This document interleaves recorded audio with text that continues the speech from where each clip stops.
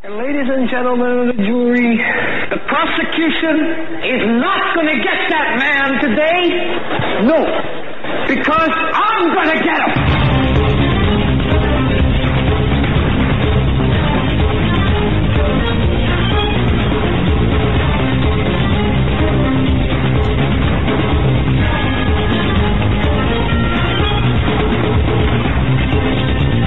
Welcome to this episode of the Hagman and Hagman Report.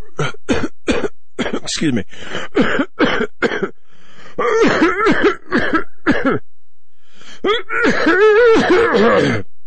As I said, welcome to this. Hang on a minute. Huma, can I have some water? Huma, can I have some water? I think I'm yakking up a fur ball. No, that's what she was doing. Yakking up a fur ball. Yakking up a fur ball. We need the yak. Depends on who you ask. You can set your clock to 4 minutes, okay? So just come back 4 minutes from now. Hang on. Everything's good. We need one of those, monkeys with the symbols in the back behind me. Those monkeys sitting back there going.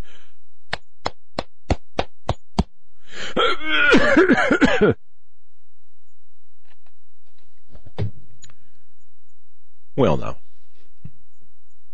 you see, that's my imitation of Hillary Diane Rodham, the witch, the yak, Clinton.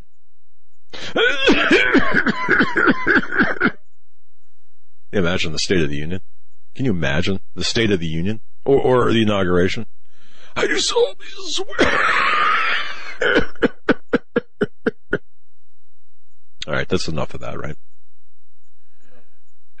That's enough of what? Because from what I understand, unless people pay close attention to the alternative media, nobody really knows what happened. Right. So, well, those people who listen to the media, the corporate Illuminati-controlled mass media. Okay, so you're going to have, we have to translate that for you. And to those people who live, in and around Hattiesburg, we're going to have to translate this for you, kind of dumb it down for you. Yeah, from what I understand, MSNBC, Fox, all cut the live feeds. Yes. Yeah, well, we can't do this. We have to. We got to cut the feed because, it wouldn't be prudent. mixing presidents there, or presidential potentials as well as former presidents, right? Yeah. Anyway, folks, we welcome to the Hagman Report. We broadcast live each and every weeknight on the Global Star Radio Network, Monday through Friday, 7 to 10 p.m. Eastern Time, right here. Don't change your dial. We follow Russ Dizdar, and of course, following us is Ted Brower, and Ted's going to be on Friday. Paul McGuire is going to be on Thursday. Today, of course, is Tuesday. You think it's Monday, but it's not. I know what you mean. You wake up and think, another Monday. It's the second Monday in a row, right? No, it's not. Issues are going to be covering tonight. The Clinton cough, the yak attack, censorship of the internet, Obama style, DHS election takeover, the TPP, Obama's final push for global takeover and tyranny. Hey, what about impeaching the IRS commissioner and, of course, the Philippine presidente saying, "Oh, you SOB, you be an SOB." I don't know how to do I don't do impressions, but you get the picture, right? Whatever you did, Eric, just made it look darker in here. Dim the lights. Yes, let's have some candles and wine. Well, we got dinner. six of those lights hanging up. He messes with one and it changes the whole lighting of the room. Yeah, he's got this wired. It looks like. Yeah, see, folks. Last week we had Jack Cashel and Anthony Privatera in studio. If you haven't caught that, definitely catch that on the archive. It was great. It was a great show. It was about TWA 800 and other things, but it really extends right into what's going on today. The power takeover that is, and the same people who really were the power brokers back and covering up the 800 disaster, the 800 incident, the killing of 230 people, are the same people who are vying for power today and in power in some respects today. So you want to keep a close eye on that. And history, past its prologue, right? So we have to really understand what is taking place. Portions of tonight's broadcast brought to you by AmericanSurvivalWholesale.com. That's AmericanSurvivalWholesale.com. Folks, get prepared. It's going to be a bumpy ride. Now that the holidays, the summer is virtually over, you're going to want to visit AmericanSurvivalWholesale.com and stock up on long-term storable freeze-dried food. They have the best, in my view anyway, the best long-term storable food there is. That's AmericanSurvivalWholesale.com. My favorite is the Thrive brand, and of course that's in the number 10 cans and the pantry cans. Again, AmericanSurvivalWholesale.com. But we have, I do want to direct you, folks, what we're doing, and tonight, go to HagmannReport.com. There you'll find the material, the show prep, the show topics with the links directly to what we're talking about on HagmannReport.com. So if you go to HagmannReport.com, it's right there for tonight. So some of them. Well, right. This will be it's the core, it's the spine, it's the architect, the bones of tonight's program. So HagmannReport.com, right there, click on the nightly briefing for tonight. Click on that link. It opens up and gives you the links, gives you the topics, gives you for some of them for tonight, but nonetheless. So rolling out the first 2 hours are going to be dedicated to news analysis of what's taking place. Hour number 3, Stan Deyo, of course, every Tuesday on the Hagmann Report. Stan Deyo, StanDeyo.com. Can't wait for that. So how was your Labor Day? Did you have a good Labor Day, everyone? Did you barbecue? Did you go to the beach? Did you kick back? Did you labor all day? I know I did. I'll tell you that. Yeah, it was something. In the opening segment here, I just want to mention this, and this with all sobriety and seriousness, that, there are some heavy news topics here that we're looking at. When you have a federal agency, the DHS, taking over, or slated to take over the elections, we're going to be talking about this. You're living in uncharted times, or in unprecedented times, and certainly going through uncharted waters. Do you agree? When you've got a communist running, basically a communist that may or may not have health problems, but certainly not telling. But obviously there's a problem somewhere. Uncharted waters, unprecedented times. So preparation, yes. Prayer, absolutely a must. But one of the things that I'm just going to reach out to each and every one of you, and just say this. This weekend I had a chance to talk with my wife, and I had a chance to talk with some people who listen to the show, who are part of the show, who know what's going on. And we're going to have to kick it up here. Instead of working 60 to 80 hours a week, we're going to have to work 100, 110 hours a week. That's the way it is. Because the consensus is we don't know when they're going to pull the plug, if they're going to pull the plug, how they're going to censor us. See, censorship is not just pulling the plug. Censorship is taking the carpet that you're standing on and pulling it out from underneath you, whether it's revenue, whether it's ad revenue, whether it's support, whether it's some other asymmetrical attack against all of us, against us as broadcasters. As broadcasters in what has been termed the alt-right. Now, we have a little different slant to it, of course. We look at everything through the lens of biblical prophecy and scripture, but that said, it's still hard news. It's just a different vantage point. So, I guess a needed vantage point. Well, of course. And I guess my statement to you is the discussions that I've had this past weekend with various individuals. We're not going to be limited to working 60 hours, 80 hours every week. We're going to crank it up to 100 hours. We're going to be working 24/7. We're going to be pouring it on and plowing through this, because when you look at the news and the severity of the topics, when you look at the globalists who are just rabid at the moment, R-A-B-I-D, rabid, folks, we are engaged in the fight. And everyone has been saying, well, when is this fight going to start? When is this going to start? It's already, you're in the middle, or you're in the throes of the fight. So a lot of times people don't really understand that. The pressure is on all of us. I was talking with Dave Hodges. I was on his show Sunday night for an hour. Just plowed through an hour, and it was like 10 minutes, and we didn't have enough time to even scratch the surface of what's taking place. But if you look at all of the headlines, you know how serious it is. You're not going to convince the people, if they're not convinced by now. If people are still stuck on stupid, and I'm sorry if that's offensive. If that's offensive, you know what? There's nothing I can do about it. When I say stuck on stupid, I'm talking about that they just don't get it.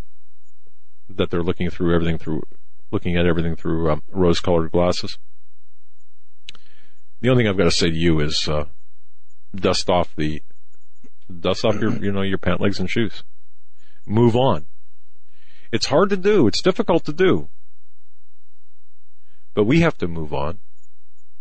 We have to be ready and prepared for engaging in the fight that's coming. That's here. I told you it was early on, that I didn't believe that we would have the elections that were going to look different in November than they are looking previous and today. I said a lot of things that were wrong, but I think this is right. I still think that there's a possibility that the tickets might not look the same in November if we have elections. And you might ask, or you might say, well, that's really nothing to say. Again, more conspiracy nonsense, hooey, and all this. Well, when you have DHS saying we're going to oversee the elections, doesn't that make you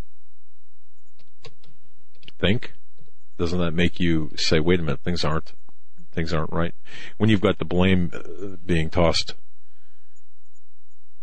at Russia. I asked Ted Broer today, and I didn't get a chance to really respond back to him. I don't agree with Ted, and I'm going to talk to him about this when he said about Russia being behind the hacks. Of course, he said Russia, yes, because they don't want Hillary in to cause World War III. But here's my stance on this very quickly. On Russia hacking the DNC if we're going to talk about DHS and what they're doing, we got to start with what they are reporting to be why their reasons for why they say they're doing it. Okay, well, I guess we can start there, folks. But I have a kind of summarized here why I don't believe Russia is behind it. It looks like the hackings, all of the hacks that took place. And I'm not talking about the Yak hack, which, now that's different. The Yak hack is the give me a lozenge, Oma. No, these are the cyber hacks to the Democratic National Convention, the Democratic National Committee, and the DCCC, whatever that is. I forget the name for the acronym.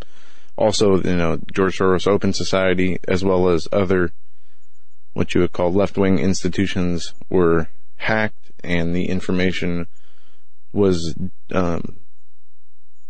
turned over, by WikiLeaks and other organizations, and now it is being blamed that on Russia. They're saying there was a Russian intrusion into aspects of our electoral system. And you got to look at this whole thing, Joe. This whole thing combined, because you got to look at Assange. Go back to Assange. Go back to Snowden. You go back to the very start. I wanted to say that. Go on. No, so what you have is there was a hack and there was information released. That was all real information. There was no made up stuff put out there. All this, from even Hillary Clinton's emails aside, you have the two Democratic organizations for the elections were hacked, and Open Society, George Soros, and much more. And the dump was by WikiLeaks, so much so that Debbie Wasserman Schultz stepped down as the head of the DNC, and she was just reelected to her seat but she did step down due to the information that came out in the hacks. And they are even calling the election and the electoral databases and the integrity of the election into question, and saying that this is due to Russian hacking activity. So from this point on, they say, how are they going to prevent any more of these cyber attacks from happening, especially cyber attacks on the electoral system, which our own president, in response to a Donald Trump speech, said the rigging of an election was ridiculous and nonsense, that it couldn't happen. That's right. Now they say, not only can it happen, it did happen in a way, and they're not sure how far it goes. So what they're doing is, and I like the way that there's an article here from lawfareblog.com, and it goes on to say what is a rush to amplify the problem with these conspiracy theories of their own. One possible response to the Russian intrusion is Secretary of DHS Jay Johnson has suggested that the department will consider identifying the electoral system as part of the nation's critical infrastructure. This is dangerous territory because... And they say, in an oversight capacity to that suggestion, some have characterized this as a rush by President Obama to take over the security of elections, with a sinister cry of alarm suggesting a nefarious motive to federalize a state responsibility, mainly that of elections. Right. Now, folks, bear in mind, you can look, Article 1, Section 4 of the United States Constitution says that the times, places, and manner of holding elections for senators, representatives, and so on, it shall be prescribed in each state by the legislature thereof, but the Congress may at times by law, or may at any time by law make or alter such regulations, except as to the places of choosing senators. In other words, they can't redefine districts, but so the Congress can make changes. The executive branch can't. So this is extra constitutional or unconstitutional, depending on what you,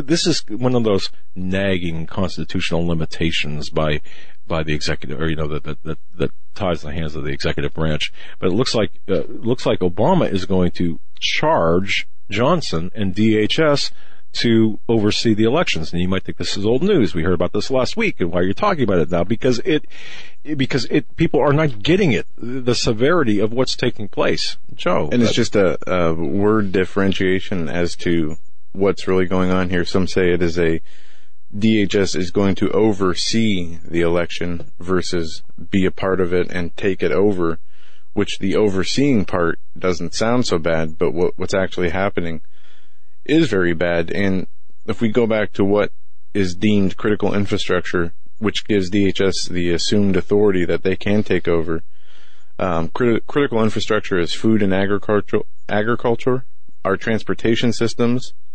the internet, which contains our power, the power grid, the economy is part of critical infrastructure. There are 16 separate critical infrastructure sectors in this country, and there are different agencies that fall into each sector.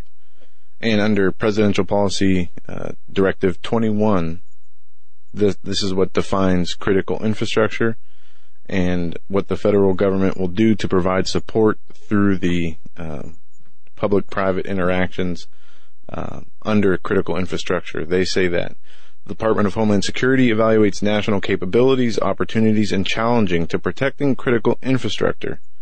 It analyzes threats to, vulnerabilities of, and potential consequences from all hazards on critical infrastructure.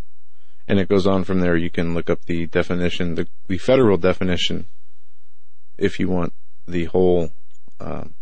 Well, okay, but let's back up. Cybersecurity, go on, is part of this, and you cannot have federal agencies involved in the way that they're going to be in state systems of election. And this is what's important. This is what's talked about in the Constitution. That's right. There's no room for sharing or farming out the responsibilities of the state when it comes to elections, including the gathering and counting of votes. That shall not be interfered with according to the Constitution. But here you have a federal governmental body, the DHS, which was created after the terrorist attack under the Patriot Act, now taking over part of the election. And they themselves got hacked as well. And we're going to be talking about that more. But I'm going to go back even further to the Russian hacking of the DNC, the allegations thereof, and the Russian hacking. There's allegations of Russia's involvement in this, but the evidence is certainly less than overwhelming. Well, sir, it is underwhelming. I'll just put it that way. This looks, or would appear, more like a coordinated attempt by the Democrats, by the progressives, by the DNC, the Democratic National Socialists, the progressives of the DNC, to use these accusations to link Putin to Trump and Trump to Putin. Now, for real links to Putin, I think, let me tell you something. If you want links to Putin, who links to Putin? Well, how many people have heard of Sberbank, Russia's biggest financial institution? What was that? Sberbank? S-B-E-R Bank. S-B-E-R Bank. Sberbank? I don't know. I guess that's how you pronounce it. It's Russian. But what is not being talked about by the media, or even much of the alternative media, especially the big talkers, is the fact that many revelations is that Russia's biggest bank uses the Podesta Group. Does that name ring a bell? Podesta? The Podesta Group? As its lobbyist in D.C., you see, it's a firm that's well known inside the Beltway, folks. The CEO, Tony Podesta, one of the best connected Democratic operatives inside the Beltway. Well, he's part of the, let me back up here. John Podesta and Tony, they co-founded the Podesta Group back in 1998. Now, John Podesta, again, brother of Tony, the CEO of the Podesta Group, John was formerly chief of staff to Bill Clinton and advisor to Obama. All right. So Podesta is really the Podesta family, the Democratic insiders, outsiders, engage the Podestas and their well coordinated and connected lobbying firm to improve their image in order to get access to the Democratic Socialists, whether they're in the House, the Senate, or even the executive branch. Now that brings in Sberbank, S-B-E-R Bank, which is Russia's biggest financial institution. What happened this past spring? Well, as reported end of the first quarter, the Podesta Group registered with the United States government as a lobbyist for that particular bank, as required by law, naming 3 Podesta Group staffers. You got Tony plus Stephen Rademacher and David Adams, the last 2 former assistant secretaries of state. Now, Tony Podesta is a big money bundler for the Hillary Clinton presidential campaign, while his brother John is chairman of that campaign and the chief architect of her plans to take the White House this coming election. Now, these accusations, ruse perhaps by the Obama administration to federalize our election process and procedures. I believe that to be the case. First, they put out this false narrative, this false flag that Russian hacked voting sites. Then they come up with a solution, which means that the feds are going to step in and take over the process. And then Obama, well, he gets to do whatever he would like once he discloses to the unwitting masses, the people that before we move on, I want to just read you this last paragraph of this article. And this is, I guess, I don't know if this is a kind of a devil's advocate, but what they say is that there is not enough time. They say the way the system of designation works, none will happen before the next election. Not the designation as critical infrastructure, nor the formation of the DHS training, assessment, review, or oversight of the election or electoral process or electoral system. It doesn't matter. They are putting doubt in every American's mind, or they're putting doubt in the minds of Americans that this election is going to suffer some sort of whatever. This to me is really the false flag. A false flag. I mean, by very definition. Let's set it up where we're going to cause doubt that this was a fair election. Remember the election of 2000? Remember what a cluster that was? I was a senior in high school at the time.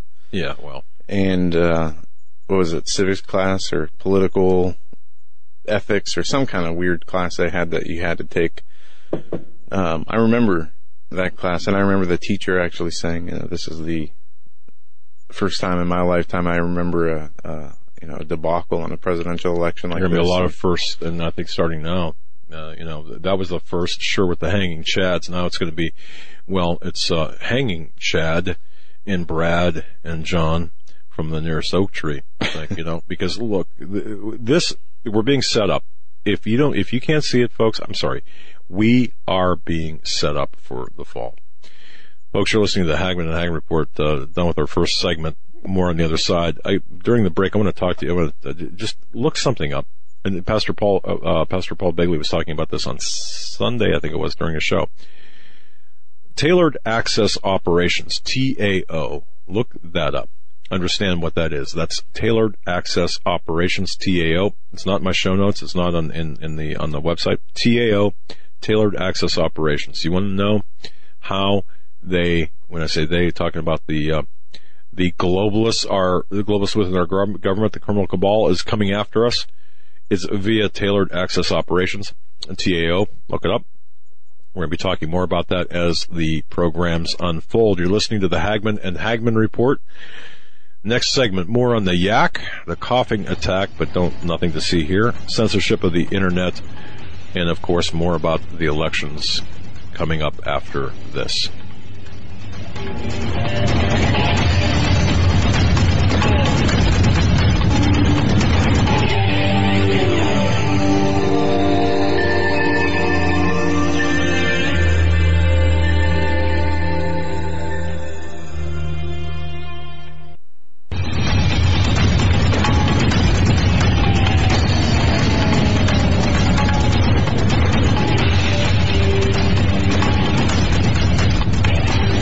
Hagman and Hagman show notes for tonight, HagmanReport.com. Go there. The show notes for tonight, HagmanReport.com. Folks, if you haven't bookmarked HagmanReport.com, do it, please. And if you haven't subscribed to our YouTube channel, please do it. Just go to HagmanandHagman.com. That's Hagman with two N's, right? HagMann and Hagman Report. HagmanandHagman.com. And there you can pick your venue, but subscribe to our YouTube channel. I'm not above begging. Tonight we're talking about a number of issues. This is for the latecomers. You people that were here from the beginning, just bear with me. Now, we're going to stretch this out for 4 minutes. Let's have a yak attack. We're going to have to stretch this out. The yak hack segment. The yak hack. Well, right, because, of course, the yak is hacking up a furball. I think could be maybe a little bit of huma. I don't know. Is I allowed to say that? No. A little bit of huma? Since she has fled from Carlos Danger, that despicable human being, right? How can you lay there with in case you didn't hear about Anthony Weiner? Every time I talk about him, I just want to puke. But seriously, how can you actually lay next to your son? And I'm not going to get graphic about it, but and take pictures of right? Seriously, what's wrong with that guy? What is wrong with that guy? I mean, in my view, anyway, there's a lot. I don't know. It's been pointed out to me that I'm no, psychologist, medical doctor, so I can't make any diagnosis. But diagnoses. Sure you can. But I journalists do it every day. Yeah, well, in my view, that man is a sick puppy.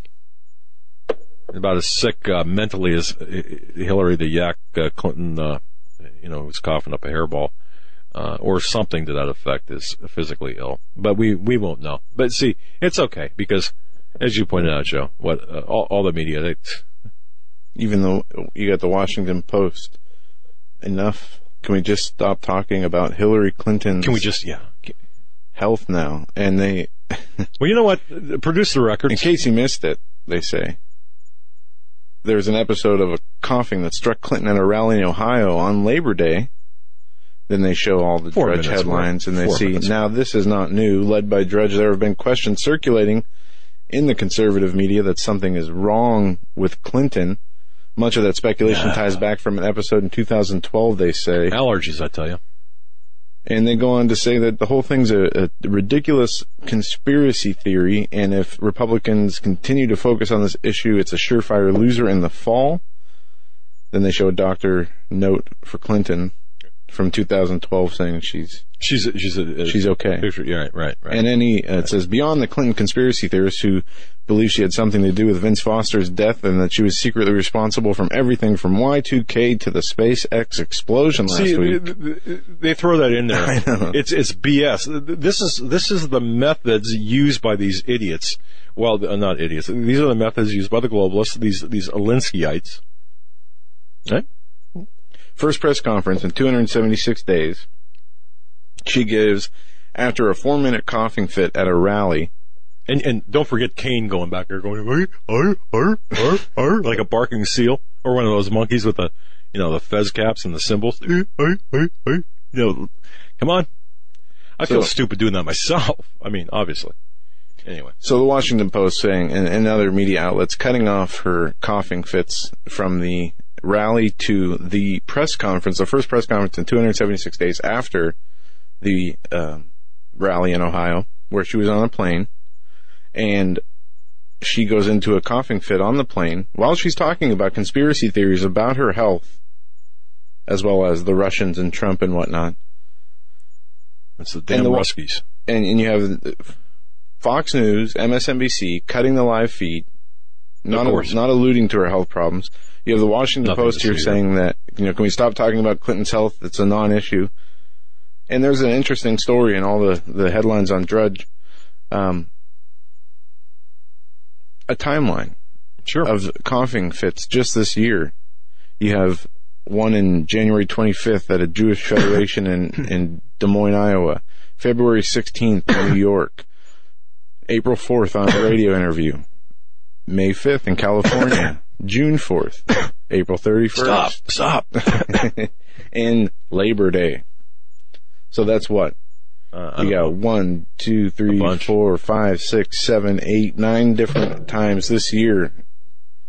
But it's just a conspiracy. There is something called dysphagia that the collateral effect of brain injuries is coughing and speech. It affects your speech. But then again, it's been pointed out that I'm no medical doctor, and interestingly enough, one of the things that the news even tried to do this time around is she was in Ohio over the Labor Day weekend, and she blamed it on allergies. 1, an allergy to Trump, and 2, allergies in the weather. Damn right. The news agencies went on to report that there was a high level of pollen in Cleveland when actually it was low to moderate.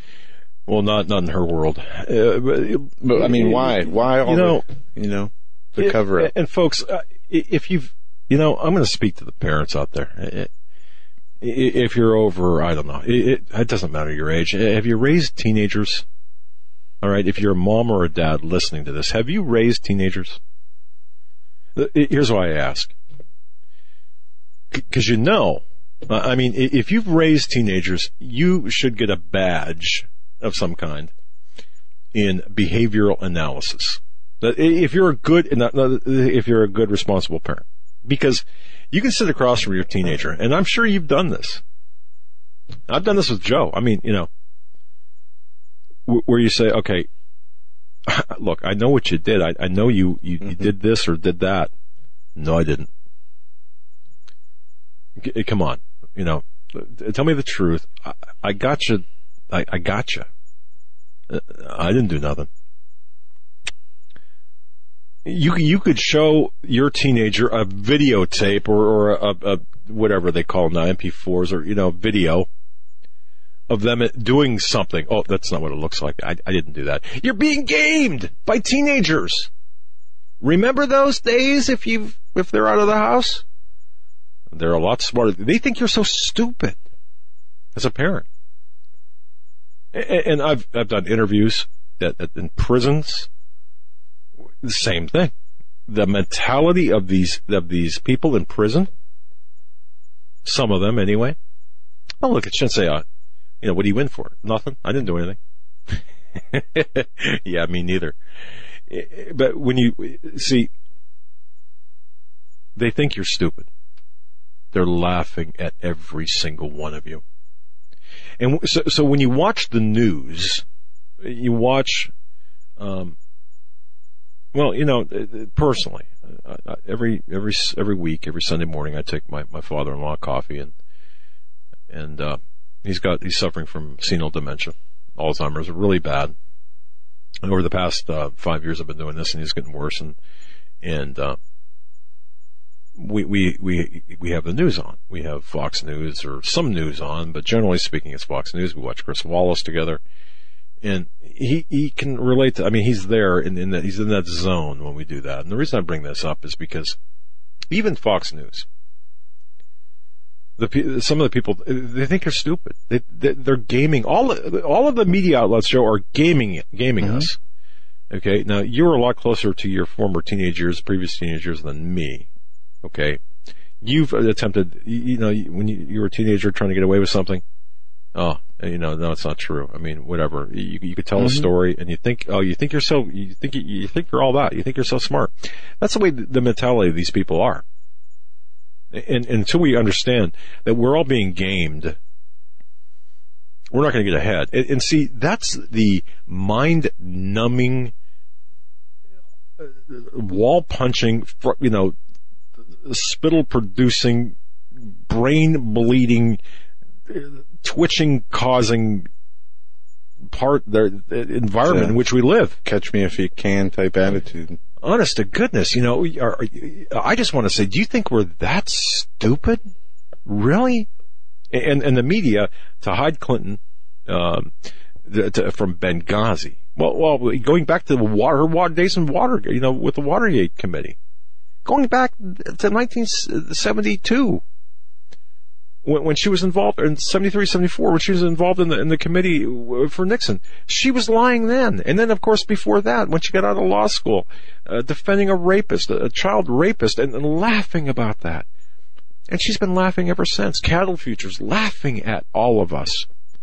And people think that, I really believe that the people who are following her are giving excuses to her or for her. Mm-hmm. I think in my view they're mentally ill. They're either that or they're part of they're suffering from Stockholm syndrome. And you have people that are losing their jobs, from that Dr. Drew Pensky to a Huffington Post writer who wrote about Hillary Clinton's articles, David Seaman, I think his name is, to there was another NBC article that got the Clinton campaign said they dared to cover her health issues, and other people took it as a task on Twitter. No, NBC actually, is there something wrong with Clinton based on what happened over the Labor Day weekend? Well, the bigger picture, when we step back and look at it, is it doesn't matter if it's Clinton's cough, the yak's cough, the yak hack, it doesn't matter.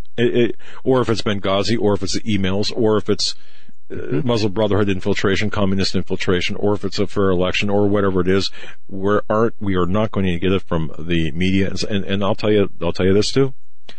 Okay, there are a few within the alternative media who are working against getting the truth out, and that's all I'm going to say.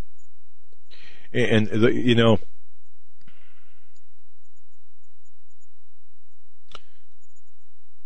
enemy of the devil, the real enemy of the devil is the truth. That was Pastor Langford said that on Jim Baker's show. The devil hates the truth, and the enemy of the truth the enemy of the devil is the truth. And there's a lot of demonic aspects to certain things taking place in the alternative media.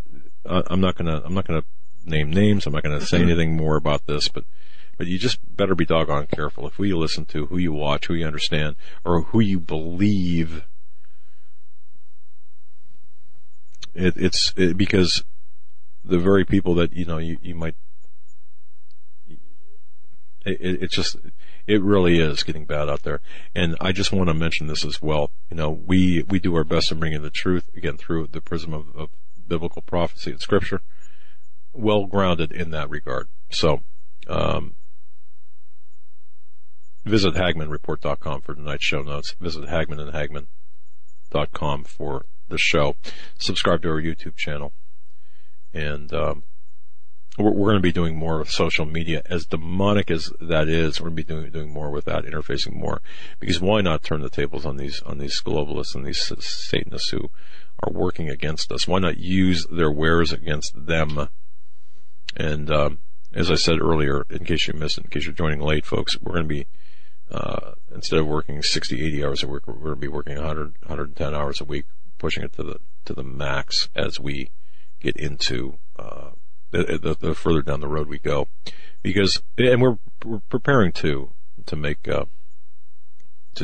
measures in the event that we are knocked off, censored, or otherwise messed with, to make sure that the information that we provide goes forward, lives on, and is not dependent on any one specific platform. All right. So I had mentioned, and I'm going to kick it back to you, but I had mentioned really quickly the tailored access operations. Pastor Paul Begley, if you didn't catch a show Sunday night, I would urge you to do that. Talks about tailored access operations, TAO, and the various aspects of TAO, what that is, and how they are using, how the NSA and TAO is part of the NSA. All right. Tailored access operations, part of the NSA. Now I have down here their motto, and I mentioned this on Dave Hodges as well. Their motto of the TAO is, hang on a second. I'll tell you what it is. It's basically all of our data belongs to us. All of your data belongs to us. I mean, that's pretty much what it is. All of your data, all your devices belongs to us, meaning the NSA under the TAO initiative. And what they're doing, and I had talked about this as well, mentioned this before, there are 3,575 paid Obama operatives. I published an article back February 13th, 2013. I think I was one of the first ones to on point on this. This goes well beyond the Obama operatives. This goes well beyond shaping the narrative. This goes into actually capturing your data and attempting to use it, building a file against you, and also controlling your devices. That's what the tailored access operations does. So again, more later in later shows, but understand what this is, what this does, the importance of it, the relevance to broadcasts like ours, because they are going after broadcasts like ours, like Pastor Paul Begley, like Ted Brower, like Alex Jones. Well, like you said, they're going after the truth. Yep. And anywhere the truth is allowed to go unchecked, they will be seeking to shut it down, censor it, stop it at any and all costs. That's right. All right. Because they have to have a unified front with getting the public to buy their lies. Otherwise, they will continue to awaken those paying attention. That's right. Well, now, what about the Internet? What, is it the last bastion of information, or what? Obama came out this past, over the last couple of days, and called for a series of international agreements to regulate activity on the Internet, citing his preference not to start an arms race in cyberspace. Now, what does that mean? Seriously. What we cannot do, he says, is have a situation in which suddenly this becomes the wild, wild west. I think those days are, I mean, if you think about the Wild West, what was that? That was, that was when if you stole a man's horse, you got hung right there. You had, I guess we can't do that anymore. We might hurt somebody's feelings. The Wild West was, they say, the last frontier, where there was law. I mean, if you study history, and that's, the outlaws and whatnot, but it was the last bastion of uncharted territory in this country, and it was settled. But see, we've passed the point of the Internet becoming the Wild West, and if there ever could have been a point where it was the Wild West, would have been a decade ago. Well, right. Now, this goes back to what you said earlier. Obama was questioned about Russian hack attempts or Russian hacking, and Obama said, look, we know that Russia has attempted to hack But he didn't go all the way and saying, "Oh, Russia's behind the leaks and DNC and such." He said, "While he admitted Russia and other countries had made hacking attempts in the past, he declined to discuss the report in detail." Yeah. And I asked, why would he refuse to discuss the report in detail, especially if they're going to start changing the way they do things and creating policy, domestic election policy, out of those claims? Well, it doesn't matter, because at this point, what difference does it make? Benghazi. No, they're shaping the narrative to get the average, Savage calls them ice cream lickers. I can't think of a better snowflake generation. Yeah, you know what? That's the average snowflake out there.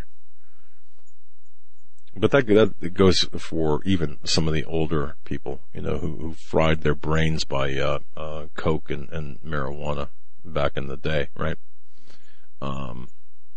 It doesn't matter. They're shaping this narrative too. So for those people to be able to cast doubt on the elections, folks, we were telling you this before, and know that this is a real issue. They're focusing in on this to change the narrative so you can so they can cast doubt. On the legitimacy of the upcoming elections. So if Trump wins, well, wait a minute, did he win fairly? Was there some hacking going on? Was it the Russians? And of course, there's going to be this big question mark about his legitimacy. And we, however, going back to 2007 and 2008, we who questioned Obama's legitimacy back then with respect to his identity, which is still in question, were called conspiracy nuts and kooks. Well, look at it this way. What do we call these ice cream lickers, as Savage says, or these snowflakes? I would call them definitely narrative shapers, probably, or at least those people who want to cast doubt on the elections. And as I said, the whole thing with Russia, you've got to understand that they're an easy one to blame. And of course, again, I'm going to speak to Ted Broer on this because I talked to him briefly on this, but I really didn't have the chance to really get into it. Ted thinks, oh yeah, I do believe that perhaps the Russians are part of this, maybe to an extent, and I think that the hacking attempts were indeed part of it, and even some of the low-level hackings were Russian. And look where Snowden is. Where's he at? Is he still a guest of Russia? I don't know. Is he? You have the sovereign nations that are trying to attack, gain information and access on other sovereign nations, which you would have like a Russia, China, or North Korea hacking the USA and each other and other nations. But one thing I think is important but different is that America probably is one of the only nations where the majority of hacks originate from America.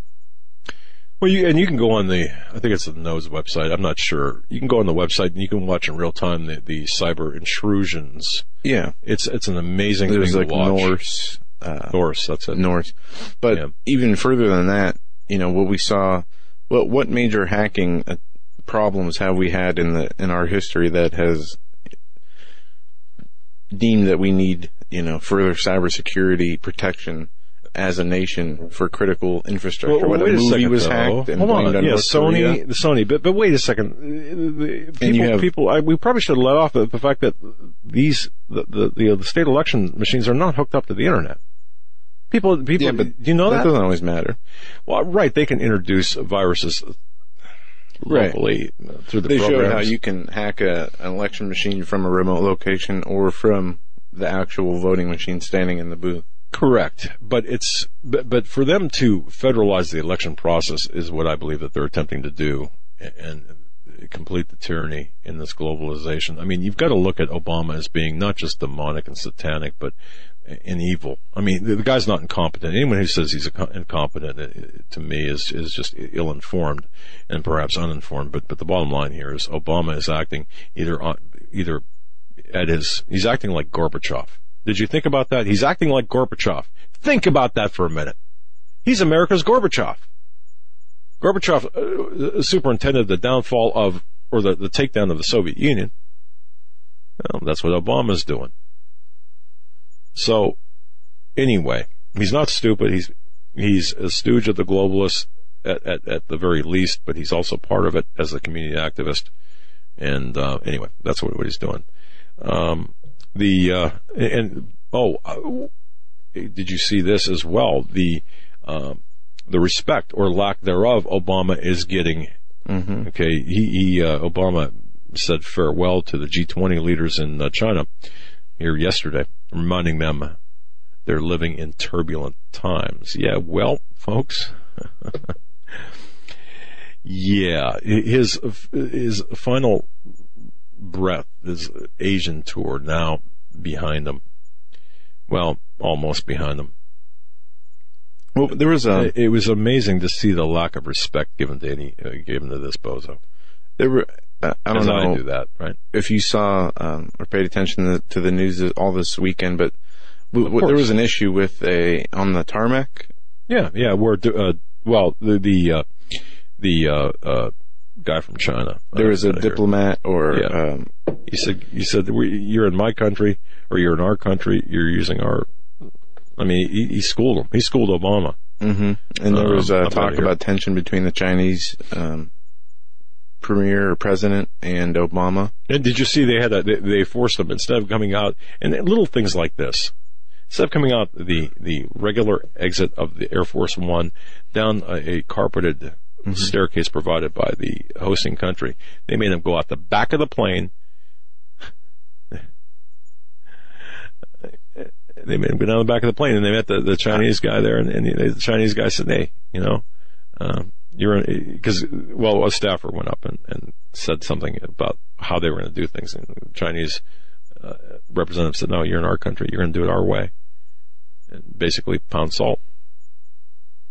So, but the president of the Philippines, Rodrigo Duterte, I don't know how to pronounce his last name, said Monday, and now listen to this. Imagine this. I'm being head of state and saying this. Okay, now I can say this, and no one cares. But being head of state, this Rodrigo said this. Look, I'm the president of a sovereign state, meaning the Philippines, and we have long ceased to be a colony of the United States. As a son of a B, and he completed the word. I will swear at you. This he said to or about Barack Hussein Obama II. Did you catch that? I'm the president of a sovereign state. We have long ceased to be a colony of the United States. SOB, although he said the words, I will swear at you. That's See, funny. You know why? Because Obama said, hey, you know what? We got to talk about the extrajudicial killings that you're doing in your country. Oh, wait. Did really? I guess the drones and the missiles that say made in the United States, sent with love by Obama, or sent with love by Hill and Huma, I guess they don't count, right? Honest to goodness. Folks, you're listening to the Hagman and Hagman Report. Final two segments before Stan Deyo coming right back at you. HagmanReport.com. Bookmark that for show topics, news, information, analysis. Hagman and the Hagman. Bookmark that as well. And folks, please subscribe to our YouTube channel. Just go to HagmanandHagman.com. Click on that to subscribe. Stay right where you're at.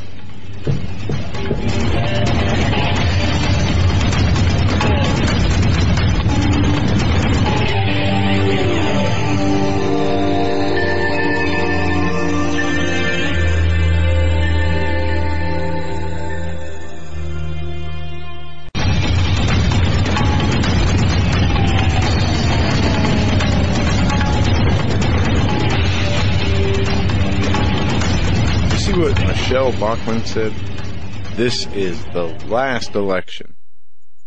Remember when the Pope said, this is the last Christmas? We're seeing that a lot in the news. The leaders to pundits are saying that this is the end. Well, a lot of that's good and normal. Yeah, it is. One thing that might be coming to an end is aerial spraying for the Zika virus in Miami. Yeah, well, as well as GMO mosquitoes, as the citizens of Florida are voicing and soon to vote on their concerns of GMO mosquitoes being released into the wilderness to kill the other mosquitoes, as well as Zika spraying. Miami Beach city leaders are at odds with a scheduled aerial spraying for insecticide nailed over a 1.5 square mile infection zone. Uh-huh. And JD, by the way, is at ground zero for this Zika or this spray. His wife got into their car, and it was covered in nothing but this pesticide dust. Say some prayers, you know. I mean, seriously, have we lost our flip? Like parking under a tree. Honest to goodness, I was monitoring the tweets. Is that what you call them? Mm-hmm. All right. And the postings on a conservative website, and these idiots there, and sorry, but that's the only way I know how to describe them, saying, it's all right, embrace it. You know, go ahead and run through the cloud. It's not going to hurt you. It's kind of like Ann Coulter saying, run to the radiation, it's good for you. Yeah.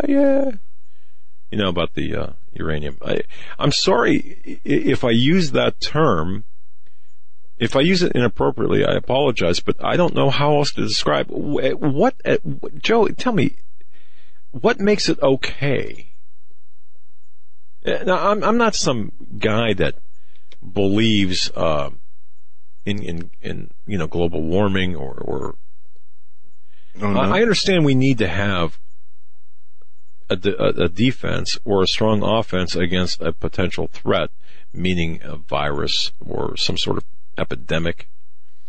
But what I don't get, and I really don't get this, is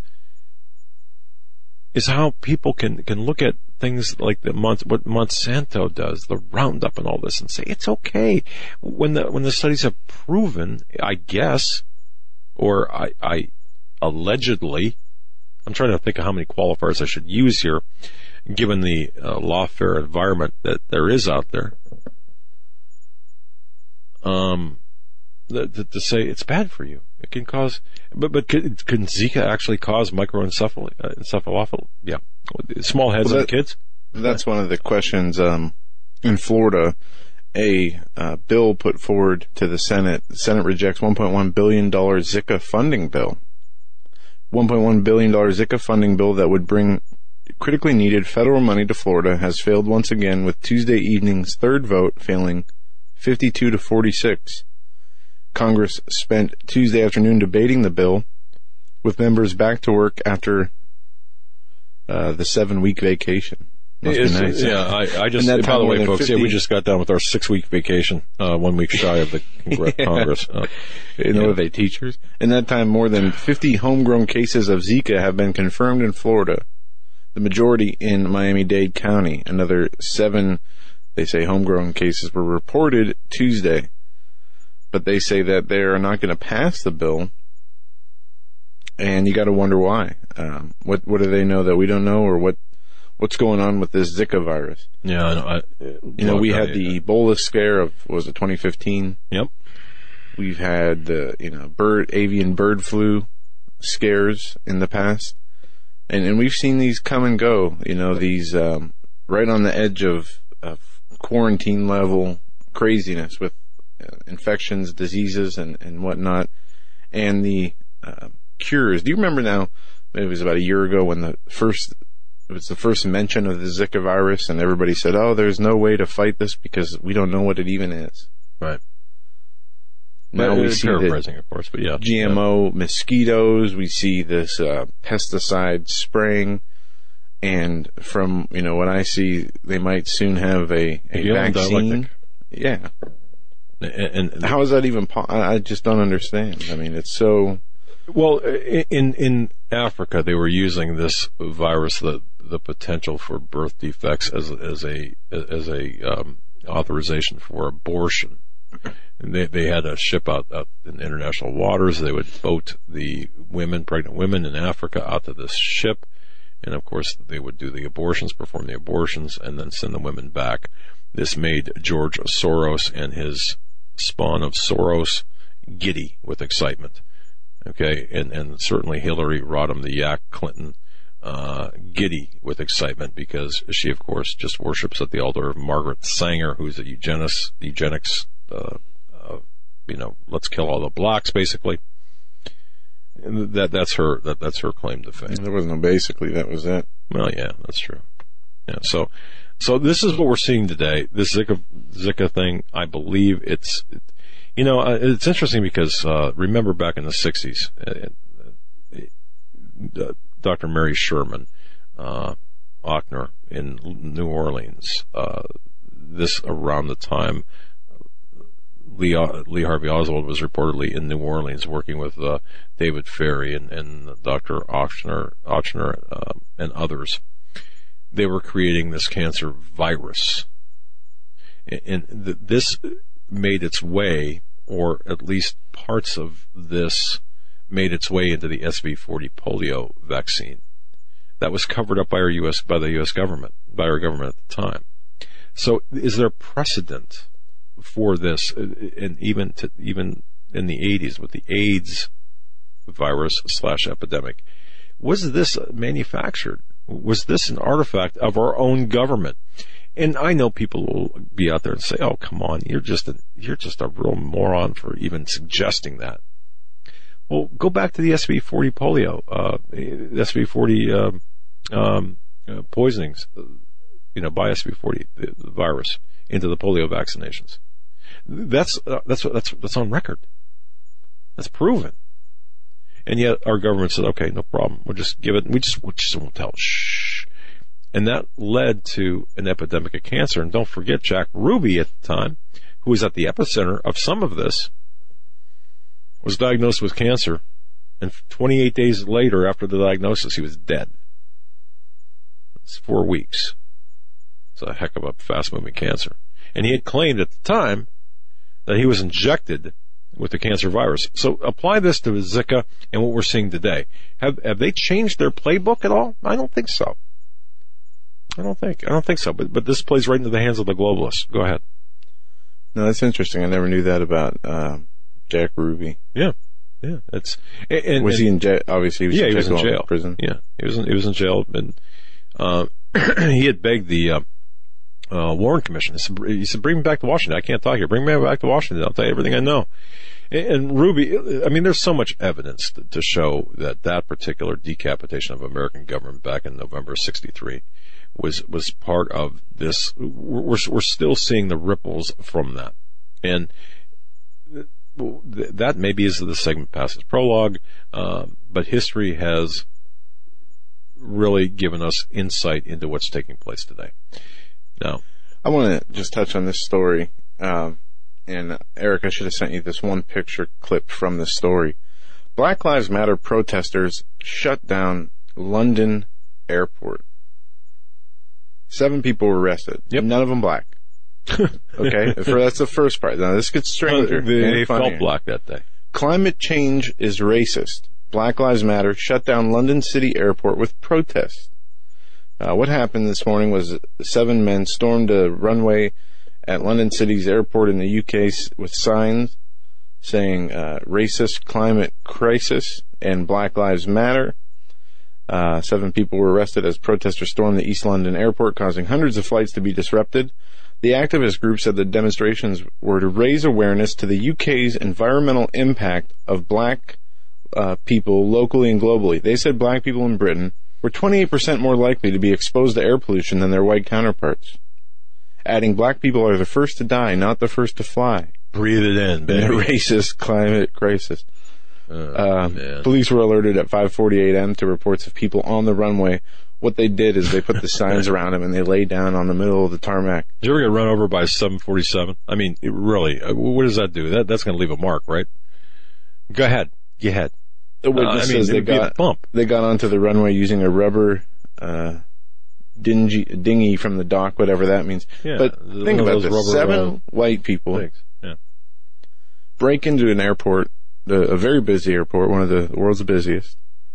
Lay on a tarmac. I'll bet stop hundreds of flights. But I'll bet you if they would have just kept going and treated them as nothing more than like a speed bump on the runway, that wouldn't happen again. Yeah, I think you're right. Or if they pass, okay, maybe that's too harsh. Just pass over them with a 747. Hopefully they don't get sucked in the engine. But if they don't, they're going to need some earmuffs or some, hearing treatment after that, along with some PTSD treatment as well. I'm sure. Come on. Okay, I guess they were in all white. There, I see one African American girl. But still, what does this come to? In London, how much is George Soros paying these people? I don't know. Soros never tendered us any offers, made us any offers. So we must be doing something right, apparently. But Soros and the spawn of Soros lives in Long Island, or on Long Island, I should say. Very active, and but see, here's what I'd like to see.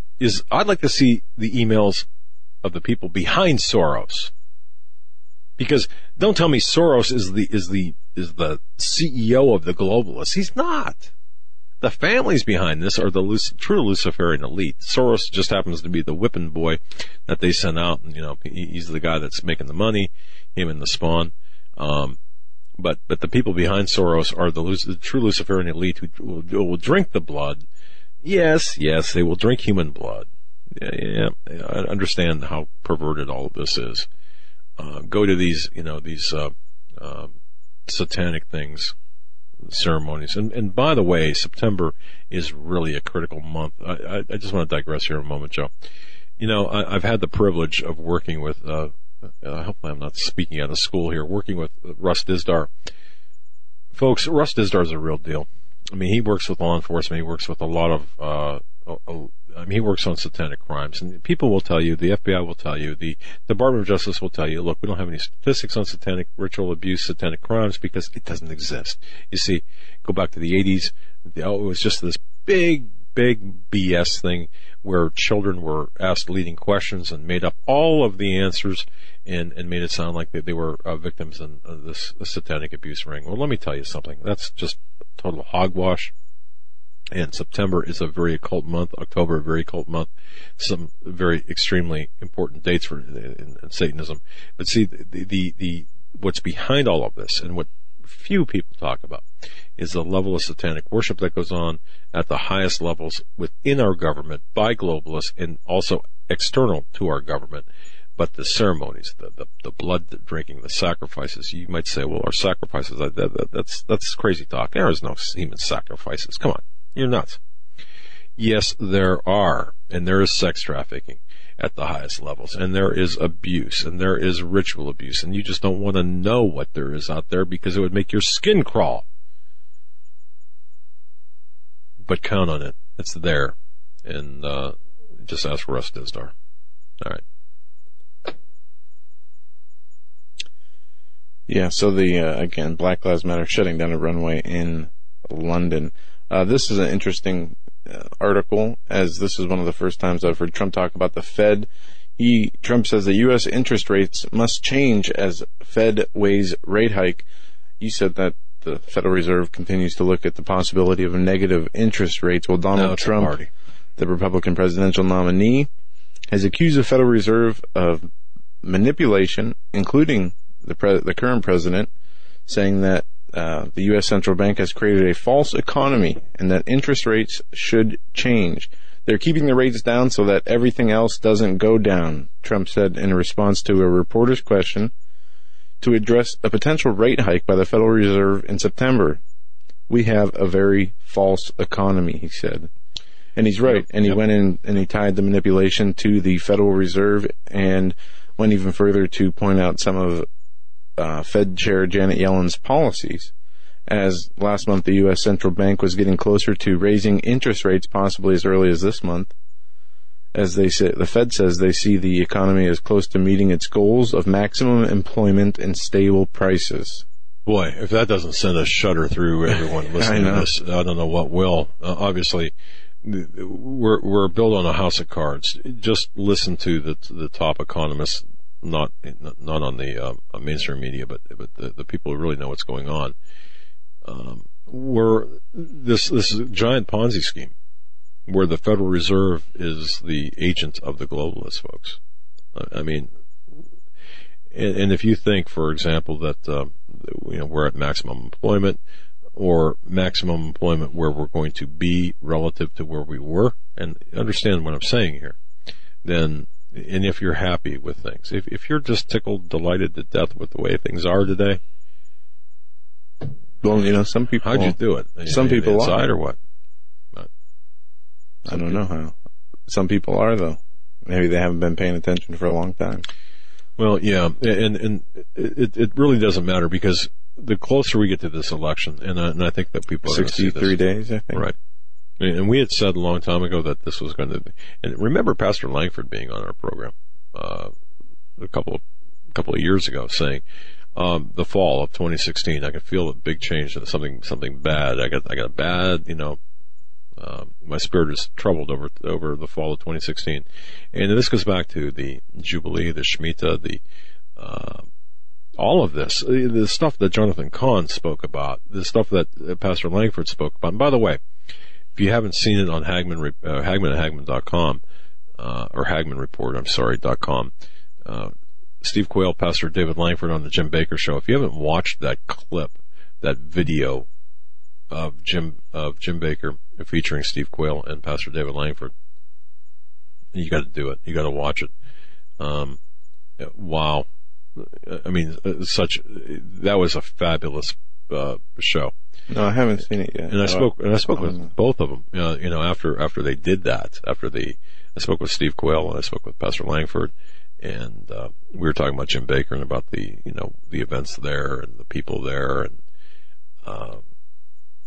folks, I'll just say that the information that Steve gave out, as well as Pastor Langford gave out, the first episode is up. So just go to HagmanReport.com there, and you'll find the link to Jim Baker Show.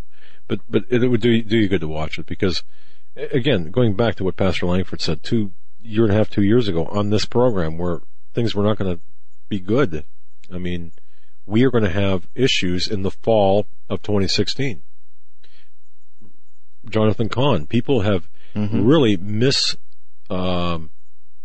they've made some errors in their understanding of what Cahn was saying and what others were saying about the Jubilee and about the blood moons and about the signs in the heavens. Look, yeah, people attributed immediate right results or godly movement to these specific from the blood moon to the Jubilee. Yeah. But if you look at history, I was even reading today that 6 weeks after one of the Jubilees, God brought about judgment. I was reading a commentary, and it went through dates, and they had charts and whatnot, but it was just this one instance. 6 weeks after a Jubilee year, there was judgment brought about on part of the land. So things don't always happen, as the celestial signs in the sky happen, and as, people have this weird idea that they've got they're going to put God in a date box, setting, and they've got to set dates, and they've got to have this precise calculation, and God is probably laughing, okay, saying, yeah, okay, yeah, keep at it. But what Cahn did, and what Rabbi Cahn did, and Jonathan Cahn, and he's come back on our show, and of course Pastor Langford has said, look, through prayer, through evaluation, analysis of events, and a number of things. 2016, the fall, this time that we're in right now, he's spiritually troubled by everything. And of course, Rabbi Cahn talking about the Shemitah, the mystery of the Shemitah, and such. There's the final chapters on this have not been written. So to dismiss that, it would be like talking about Jade Hellman saying, well, see, nothing happened. Well, what are you, dense? Yeah, that's right. Nothing happened with Jade Helm. Just a record number of assets being moved, military assets all across the United States, open drills, urban drills and such. In addition to mapping the human domain, you have got I'm sorry, but if you're of the opinion that nothing happened, well, then you're not looking close enough. Your analysis is not deep enough. You are about an inch deep, if that, and maybe, a foot wide. Your analysis is hobbled only by your inability to really analyze what's really taking place. That's with the entirety of all of this. And if you have any questions, just go to the Bible itself, and you can see right there that what we're talking about. All right, and just a quick update on Jonathan Kahn. Yep. I'm just reading my email here, and he did get back to us over the weekend, and possibly next Tuesday, the 13th, the first 2 hours. Got to get a double confirmation. Got to get a confirmation. Just sent that back to him saying that was good. So if he wants and that day still open, the 13th he'll be on.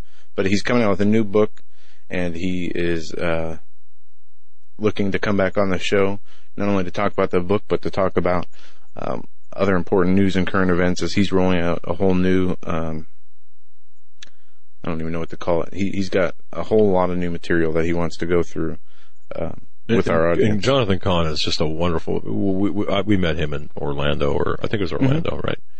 And, Orlando in 2015. And we had the chance to sit down and talk with him off camera and just pick his brain a little bit. Wow. All right. I mean, he's just a wonderful man. We have a lot of respect for him and really pay attention to him. By the way, another scheduling note. We had scheduled for this Wednesday Dick Morris to come on for 30 minutes, I guess it was, 35 minutes, to talk about his new book, Amerigeddon. That invitation has been rescinded. That's right. It's rescinded. You see, what happens is this. I'm sorry. You play with our schedule, or you string us along and it becomes an issue where we have to bend over for your scheduling issues or your scheduling inability to get your schedule together. We're not going to do that. And I was contemplating a few things about that. See, Dick Morris has a new book out called Armageddon. Armageddon. Amerigeddon is the movie by, I know. But anyway, you see, I was going to ask him two questions at the end of the interview that he could not answer.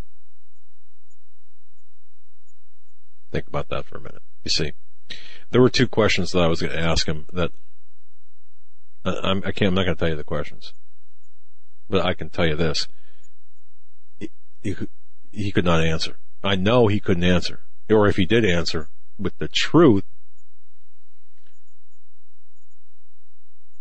I don't even know if he could even do that, because that would reveal things. But anyway, the bottom line is, I have a sense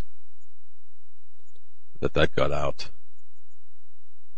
And that's the reason why we're not going to see him Wednesday or ever. Way to go. I'm kidding. No, that's fine. That's fine. I accept that. It's perfectly fine. I accept that with hang on a minute. Hang on. Now it's convenient for me to go. This is Hillary. Hang on a second. Homa, give me a lozenge. The yak is hacking.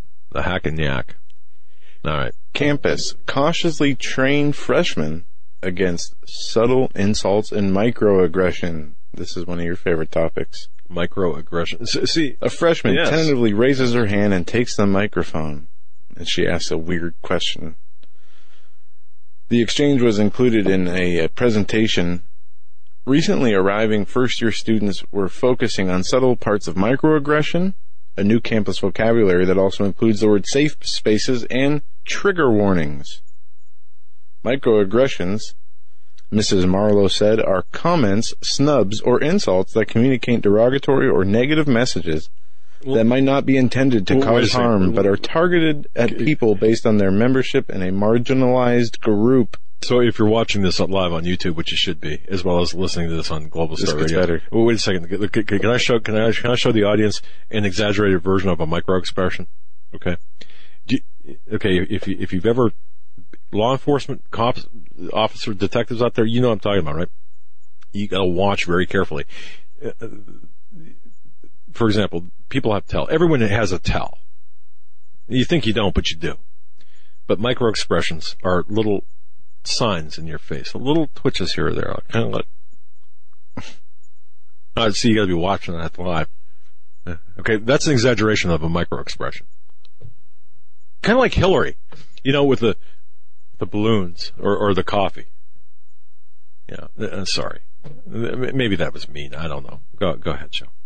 What's happening now is money from different programs of college institutions are now being reallocated for a new trend in colleges, some colleges, which are these social justice warriors, the snowflake generation, going over, it explains here in this article, it says, once devoted to ice cream, socials, tutorials on campus technology systems, and advice on choosing classes, orientation for new students is changing significantly with the renewed urgency this year on racial tensions and ethnic tensions on campuses, as well as an onslaught of sexual assault complaints. So what are they doing? They're adding these new diversity orientation microaggression safe spaces seminars to freshman college students taking tours on campus. Wait, is it time for a micro expression or it's time for a break? Oh, time for a break. All right. It's time for a yak. We'll be right back, folks, right after these short messages. Stay with us.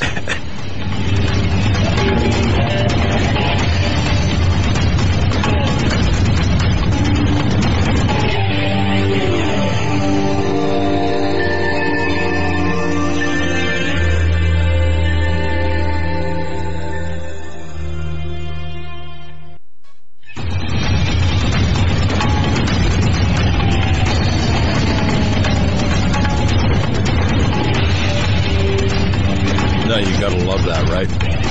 Well, some blues that Eric mixed up with who? Just Eric?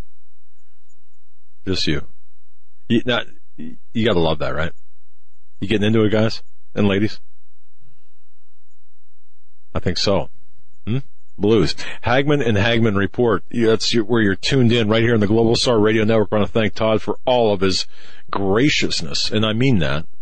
What a great job he does. Global Star Radio Network, it's the place to be. And of course, we simulcast on Blog Talk Radio. Kudos to them as well. And YouTube Live. By the way, we're under attack with YouTube Live. We're being censored because we cannot say homosexuality is a sin. They're sodomites engaged in homosexual marriage. Oh no, we can't say that because would you believe this? Come here. Let me tell you a secret. Come here. Closer. You see, I'm going to tell you something. You know who a lot of our complainants are on YouTube? Other radio shows and Christians. Yeah, Christians. We're being fragged, you see? We're being fragged from within. Oh, with friends like that, you don't need enemies. Oh, yeah. So I'll say this, we appreciate the support from our listeners. Because see, we have big things planned. And things like, more $10,000 suit. No, never. No, no. I'm sorry. I misspoke. Time for a good cough. No, we have big things planned. We have equipment to buy that we can actually use, or the equipment that we're going to use to reach out and to upgrade what we already have, so we can reach more people, so we can actually bring Pastor Langford on and others to preach more and more effectively in ways that we only a year ago could dream of. But you see, YouTube, for example, we have to get away from, and I hate ads. I just dislike ads. I do. But it's unfortunate because everything you see around here, everything we do costs money. And we are tight with money. Oh, are we tight with money? I mean, we attempt to be good stewards with money. Okay. We don't buy $5 cups of coffee. Once in a while, we'll maybe treat ourselves to that. But as a rule, no. We don't drive, big, fancy cars or live in mansions or anything like that. No, what we try to do is do our best with what we've been allotted. And this, I'm just saying that to you is because if you've contributed to our show, thank you. Thank you. many people have bought things on our Hagman Report store, which most people don't even know exists. And they say, my goodness, it's overpriced, everything. Well, you know what? Yeah. Because it's a good idea. For example, this coffee mug, just to give you an example, kind of back room picture here. This coffee mug, you know how much it costs us? I mean, we made sure it's the best, made in America. It weighs 6 pounds. It's just great. But the shipping on that is more than the mug. Mm-hmm. I can't. It's kind of backwards. But regardless, it's helping us. But we have to get away from the ad stuff with YouTube. You understand? It's going. This is one way. For example, we mentioned homosexual sodomite marriage on YouTube, or how the Muslims cut off the heads of Christian children, or how the Muslims rape Christian women in the Middle East, or if we talk against the influx of these criminal Muslim, this criminal Muslim army terrorists that are infiltrating the United States. Any of those topics. Oh no, you can't talk about that. And if you do, we are going to penalize you monetarily. And see, that's how it starts. And then then it moves from that to, we're going to criminalize your speech. I was told that a couple of our shows were banned in a couple of foreign countries because they violated their hate speech laws. All right. That's coming more and more. You see, Dave Dobmeyer, America's coach, the only people who hate, tell me what this code is, Joe. The people, the truth, come on. I don't remember. The only people, I don't know. I'm going to look it up. Yeah. Folks, you know what I'm talking about. Those who hate those who speak the truth oh man. You get where I'm going. Anyway. Truth is, Coach, call up and give me only those who hate the truth or hate speech is. I'm not going to do this. You know what? I'm sorry, folks. I'm sorry. I'm spent. I'm spent. Eric's over there going. Listen to him. Let's see. Well, you mic up and those who. You know what I'm talking about. But anyway, you see, we are under attack here, and the very people, and you think the landscape of talk radio, the landscape of the alternative media is changing. And it's changing to such an extent where you will see the people the biggest snipers are Christians themselves. And maybe that you found this in your church or in your family, your own family. Satan is the accuser of the brethren, but some people have taken it upon themselves to be the accuser of the brethren. We're not perfect by any means, but they're using that as warfare, as the means to censor us, and not only censor us, but to penalize us. Yeah, I know in Obama quote, the only people who hate the truth are those who have something to hide. Yeah, right.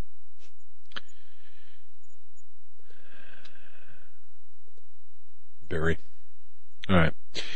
So, don't forget about the TPP as well. I want to bring this out too. Hold on. Coach Dave just Coach Dave. in. Thanks, Coach. America's Coach. Gotta love America's Coach. Truth sounds like hate to those who hate the truth. To those who want the truth. Let me open this up. See, we can't even do that right. And the only reason I caught that is because I left my sound on my phone on. Coach, God bless you, brother. Man, you talk about a guy, Pass the Salt. His ministries. The truth sounds like hate. The truth sounds like hate speech to those who hate the truth. There you go. Thank you. Thanks, Coach. Wow. That only took 10 minutes. That was That was a painful 10 minutes, folks. Ooh. Hey, we had a long weekend. You got to give us some time to. Yeah, while people were barbecuing and stuff, I could smell it in the office. I could smell barbecue in the office from neighbors or whatever, but. I cooked a big meal yesterday. Yeah. Only for my wife and my mom. I'm looking around. I'm the only one in the office. I'm thinking, well, thanks, guys. I was looking everywhere for Eric. I was looking for Joe. We barely showed up today. Yeah, I read an article. It's funny. All right. It's funny how these things pop up after holidays, 3-day weekends, and breaks. There was an article out of I think it was the Daily Mail, one of the London, or the UK's internet, popular internet sites that said You can do it. health reasons against a 4-day week, 3-day weekend. And it listed all these reasons why it's such a bad idea and how it can, basically you'll die if that's the way it was. What, if you take an extra day for the weekend? Yeah, if you had a 4-day week and a 3-day weekend instead of a 5-day week and a 2-day weekend. Well, look, I'm all... whatever is the most productive, and I do believe at this late hour, folks, that all of us need to be putting in overtime. And thank you, Coach Dave Dobmeyer. God, I love that man. He is America's coach. Coach, we have to get you back on to talk about everything you're doing. He's out there taking the fight to the streets, petitioning, standing there, bringing women that are otherwise ready to abort or kill their unborn, and saving them, saving the children. He and his team. What a worthy cause. PTSalt.com, Salt Light Brigade as well. But Coach Dave Dobmeyer, great friend of the program. But it's not time to worry about taking days off. It's time to double time now. Now we need double time. I want to mention this as well. This is important. This is flying under the radar. You want a testament to how we are being sold out. Not that you need one, right? By the conservatives, small c, in government. The House conservatives and Speaker Paul Ryan, folks, are on a collision course this fall over demands to impeach the IRS commissioner. You remember Lois Lerner. You remember John Koskinen. John Koskinen. Yeah, that's how you pronounce his name. Well, you see, members of the hardline House Freedom Caucus, members of the House Freedom Caucus, have been pressuring and pressing for a vote on the matter for months and intend to force a vote if the leadership won't schedule one. This is an end around the globalists in our Congress. Ryan's leadership team, they've been decidedly reluctant to hold an impeachment vote. You know why? Because they don't have, I can't say that because I understood that the C word in relation to testosterone, low-hanging fruit, is a swear word in Texas, or Mexico. Same difference, right? A Freudian slip there. So they don't have the stones. They don't want to cause ripples, right? Well, Paul Ryan, shame on you. This past week, Kevin McCarthy from California, a Republican no less, released an agenda for September that did not include one, meaning an impeachment vote. Why? No stones. No stones. The stones shriveled up, went away. Seriously. Ryan and other GOP lawmakers are infighting right now. Those who want the impeachment of the head of the IRS and those who don't. But how far bent over do the American people have to be by the IRS? How far bent over? Can you just vision this in your head? Make a mental picture of this. No, maybe not. No, don't do that. I retract that. The House only voted once more than 100 years ago to impeach a cabinet member, but there is precedent there. But how much damage does the IRS have to do to conservative groups or to those people who are trying to stop the wholesale murder of the unborn, those people who are trying to get the truth out there, those people who are trying to do the right thing morally and spiritually? How much more do we have to take? And Paul Ryan stands up there, and those who worship at the altar of Paul Ryan, or those who worship at the altar of these eggheads up there who say, well, pat you on the back one day, say, we're on your side, we're conservatives, no, they're not. They're globalists in sheep's clothing, or in conservatives' clothing. the same people that you have. Go ahead. No, I mean, Ryan told reporters back in July that he and many other Republican lawmakers hadn't been focused on the impeachment issue, and that they're going to kind of table that whole thing. Okay, so what he's saying is we really don't care about about law, and we're siding with the Obama regime on this. We're going to give the head of the IRS, along with Lois Lerner, a pass. Where in the hell where have our laws gone? We are living in a completely lawless society in this country. The IRS operates with impunity. You've got the executive branch running roughshod over the Constitution with impunity. You've got the Justice Department, the Lynch, Holder, and I'll throw in Hillary and Obama Justice Department running roughshod over everything. You have a complaint. You see, on the local level, if you're a police officer and you make an arrest, what happens is the case goes to the district attorney. Now, in some states and in some cases, there's a grand jury, movement there, right? You may go to the grand jury for an indictment, but in the normal course of events, you make an arrest. Take it to the district attorney. The district attorney looks at it and says, okay, you have a case. The district attorney then prosecutes, and then you, as the detective, sit second chair in the courtroom, and the case is prosecuted. The perpetrators are brought to justice, or justice brought to the perpetrators through a judge who is impartial, or supposedly so, just watching out for the rule of law, and a jury, if warranted or if requested or if applicable, decides that person's fate. Well, you take that whole process and you throw it out the window, especially at the level of the department, or the Lynch level, especially at that level. It's gone. Because people like Ryan and the so-called conservatives, backed by the big talkers who had this love affair with these people. Oh, don't worry, don't worry. We'll vote them in, then things will change. Really? How's that working out for you? The big talkers behind the microphones and the stuffed shirts and the panels.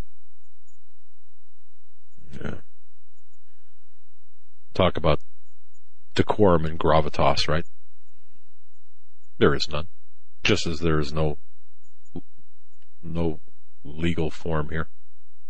So if you were a police officer and you make an arrest, it's a good arrest, you take it to the DA and the DA takes it to the judge and the judge says, well, we're just going to, or you go to the DA and the DA says, no, I'm sorry, we can't prosecute. But Madam DA or Mr. DA, we got this guy and he broke the law. He committed a misdemeanor, a felony. Sorry, we're not going to prosecute.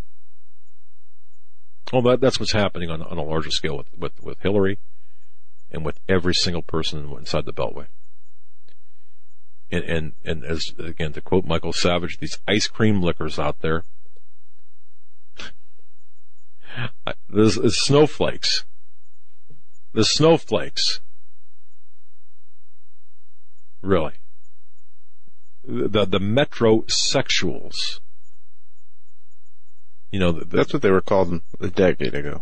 All right. I wouldn't even insult a metrosexual with the term. Well, that's pretty bad. Snowflake, because you have one person who cares about their, if they're manicured and trimmed, their hygiene, their appearance, versus somebody who is given receives a full-blown medical meltdown when they hear a certain I thought you word. were treading some, I was in my mind when you started that sentence. My mind went elsewhere, and thank you for not going I don't even know where you were thinking. Yeah, well, Eric was chuckling over there, the tech. Eric, the tech, was laughing, and he knew right where I was headed. And I know you, hey, you out there listening, you know too. Don't play dumb. All right. We got a little bit before the break. Let's switch gears here. We have two pieces of information dealing with Iran. One, there is and has been a new close call with the Navy as another 7 Iranian boats harass another U.S. Navy patrol coastal ship in the Persian Gulf. Remember a few months back, there was a missile fired within, 100 feet of a U.S. plane, I believe, from an Iran naval cruiser. Well, now, you have a U.S. Navy patrol ship was harassed by 7 Iranian vessels on Sunday and narrowly avoided colliding with one in the latest string of incidents happening in the Persian Gulf. They should be stored in Davy Jones' locker, all of them. 7 Islamic Revolutionary Guard Corps Navy fast inshore attack craft approached the USS Firebolt while it was operating in international waters in the central Persian Gulf on September 4th, defense officials told the USNI News. 3 of them maneuvered close to the Firebolt, mirroring the ship's course and speed at a distance of about 500 yards for 8 minutes before leaving. The U.S. ship and the Iranian FIAC came within 100 yards of one another, the defense official said. Now, this is not the first time that Iranian and U.S. ships or military branches have had close calls. This is several times that this has happened since 2007, twice this year. Well, what was it? The 400K wasn't, or 400 million wasn't enough for y'all, right? And it wasn't. See, Valerie Jarrett, yeah, the Iranian asset in the executive branch. I mean, think about that.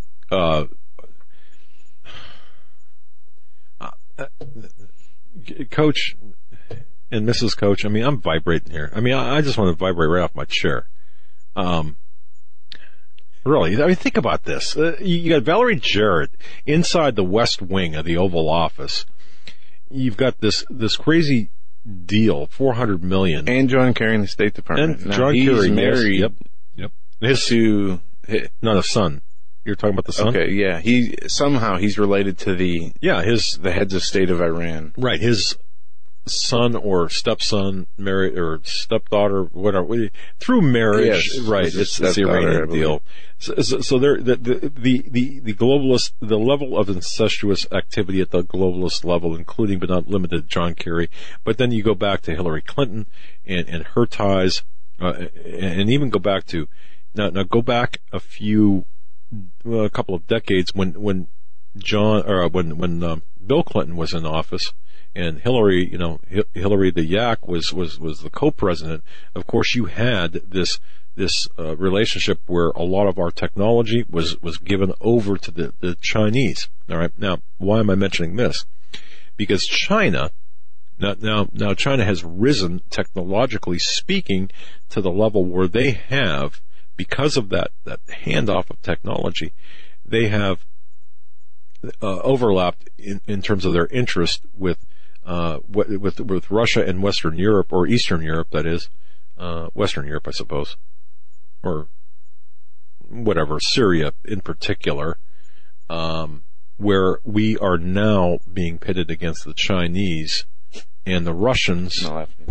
No, I mean, it is laughable to see that the absolute sellout of our country and the secrets of our country by the Clintons. And see, this is not the party.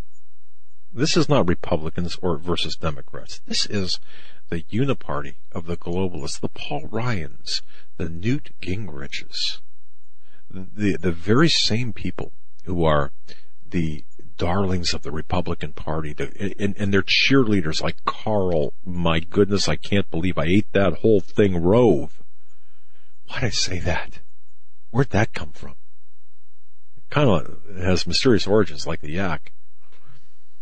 Carl Doughboy Rove. I mean, the allegiances of these people to sell us out. It's no longer, and it hasn't been for a long time, about parties. And even labels, small c conservative, big C conservative. It's no longer about labels because labels don't make a doggone bit of difference. They're all sellouts. And the only other thing I want to say to this is because all of this, you see these, close in, document camera. Oh, wait, we don't have one of those. But if we did have a document camera, we could. Just call 1-800-PITCH-IN and go ahead and we're giving away free tote bags. No, PBS Drive. I'm sorry. If you could see this right here, I don't even know where I was going with that now. I'm so far out in left field, but all of this news, all of these headlines, all of the various components to what we're seeing, it's all coming together right now. In all seriousness, Joe, in all seriousness, and Eric, in all seriousness, and folks, in all seriousness, we better start getting our act together, and we better start showing up and playing our position, show up in force, because we can win on the numbers. Coach Dave says that all the time. Play your position. And by the way, I want him to coach my team. He coaches. Coach Dave. Mm-hmm. And we'll have the, how teams have like especially if you're in a Catholic school, and don't shoot me for saying that, but you've got a headmaster or priest who kind of stands over you. That's Pastor Langford. He's like that, But we need to show up. We need to play our positions. We need to read our own email. We need to read our own mail. We need to read. We need to start doing whatever we need to do, but with an eye on the ultimate prize, and that is, JD said something to me today, and I don't even think he realized what he said. We were talking about Black Lives Matter and then White Lives Matter, but he said something very quickly. And again, I'm not even sure if you realize this. It's eternal lives that matter. It's our eternal lives that matter. I thought of that. I thought, wow. Our eternal lives matter. Eternal lives matter. Everything else is just nothing. It's just trite. It's bogus. Eternal lives matter. I'm done. I'm out of here. Stan Deyo's coming up to bring some sanity to this. Yes, he is. Stan Deyo, go to standeyo.com. On the right-hand side of the page, on the right of the microphone, is the Show Images button. You click that link there, you can follow along with the images Stan put up on his website that coincide with the story he talks about here on the Hagman and Hagman Report, which he is a guest of each and every Tuesday night in the third and final hour, and he will be with us after this short break. And again, for the rest of the week. Tomorrow, we have open lines and news and information. Thursday, Paul McGuire will be our guest. Friday, Dr. Ted Brewer will be with us. And if we can wrestle Coach Dave, we can get him on too.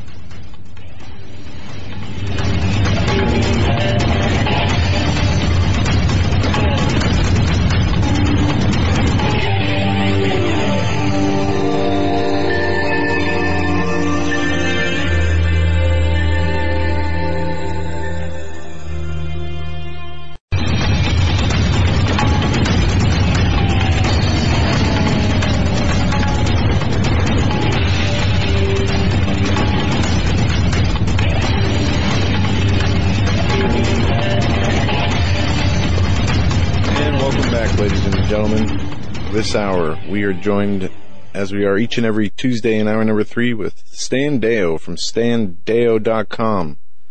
Go to his website. On the right-hand side, if you scroll down to the YouTube, right underneath the YouTube image, on the right of the microphone image, you can click the Show Images page and follow along with what Stan's talking about as he puts content and articles up there so we can follow along. Looking at the site, we got a lot to get into tonight, and I'm not going to delay it any further. And by the way, Anthony Pash will come back on, yes, to those questioning. I got a couple of emails, a couple of comments. I can't answer the emails right now, but yes. So, and we just got a confirmation. Jonathan Kahn will be on next week, hours 1 and 2 on Tuesday, the 13th. Well, there we go. Jonathan Kahn, great guy, great guy. We had the opportunity to speak with him in Orlando, and it was a great guy. All right, so let's. Do we have Stan? Do we? I don't know, do we? I don't know. Hey, we can see you. You're in your pajamas. What are you doing in your pajamas? Huh? How was your Memorial Day or your Labor Day weekend, Stan? Well, we worked. I was working on a number of things for a new book that's coming out by Doug Woodward and 3 other authors. They all joined together. And I did a forward on it. I think we'll be announcing that in the next couple of weeks when it comes back from the press. And Holly was working on getting her, news format all set up for returning to news daily on our website. So she just finished doing a lot of that this afternoon. So over the weekend, she's been busy doing a number of things like that. Hey, Stan, if we can. No holiday, just work. You sounds like you had fun then. Stan, I want to ask you a question it's you and I, brother. It's you and I. I mean, these young kids. Yeah. Go ahead, Joe. Stan, Joe wanted to ask you a question. Yeah, the book you wrote a forward to. We just had Anthony Patch on, and he talked about his book, and he's going to be coming back on. But just from everything you read, what did you think? Do you think it was something that's very interesting? Something? Yeah. Oh, yeah, definitely. I read the book through here, several drafts of it, and talked with mainly Doug Woodward and Gonzo Shimura. Also to the 4 authors, but the stuff it brings out is quite kind of mind stretching for some of the Christian folks that have been kind of asleep at the pew there in a comfortable pew. It's going to wake them up. He's trying to. All the authors are sitting there from different viewpoints, trying to get people to understand that there's more to the Bible than what you think, and just the simple English versions that have been translated from Hebrew and Greek, and they go to current events and things that are on the verge, if not already fulfilling prophecy. And for that reason, they knew that Holly had worked on that on her own book here for a year and a half on that prophetic perils book, along the same line, but more on the social and geophysical things than these guys are doing. But it stretches your mind toward kind of like Star Trek type visions of the universe, the parallel universes, and CERN, and but it gives documentation to the point that you have to realize that just saying that God created the heavens and the earth, there's more to it than that. What the heavens are and how they work by digging it out of Scripture and then relating it to science. So I think I guess you could probably, I don't know whether it's right to say it's in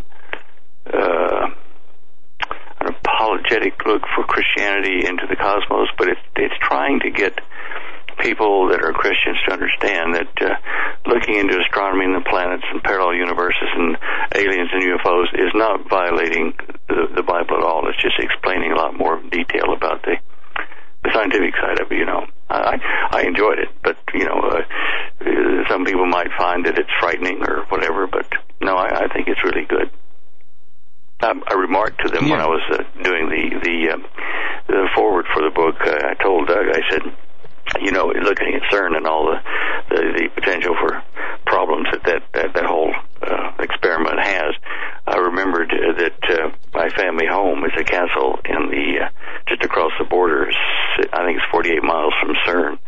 And I said, we actually had nothing to do with CERN, so please don't blame that on us. But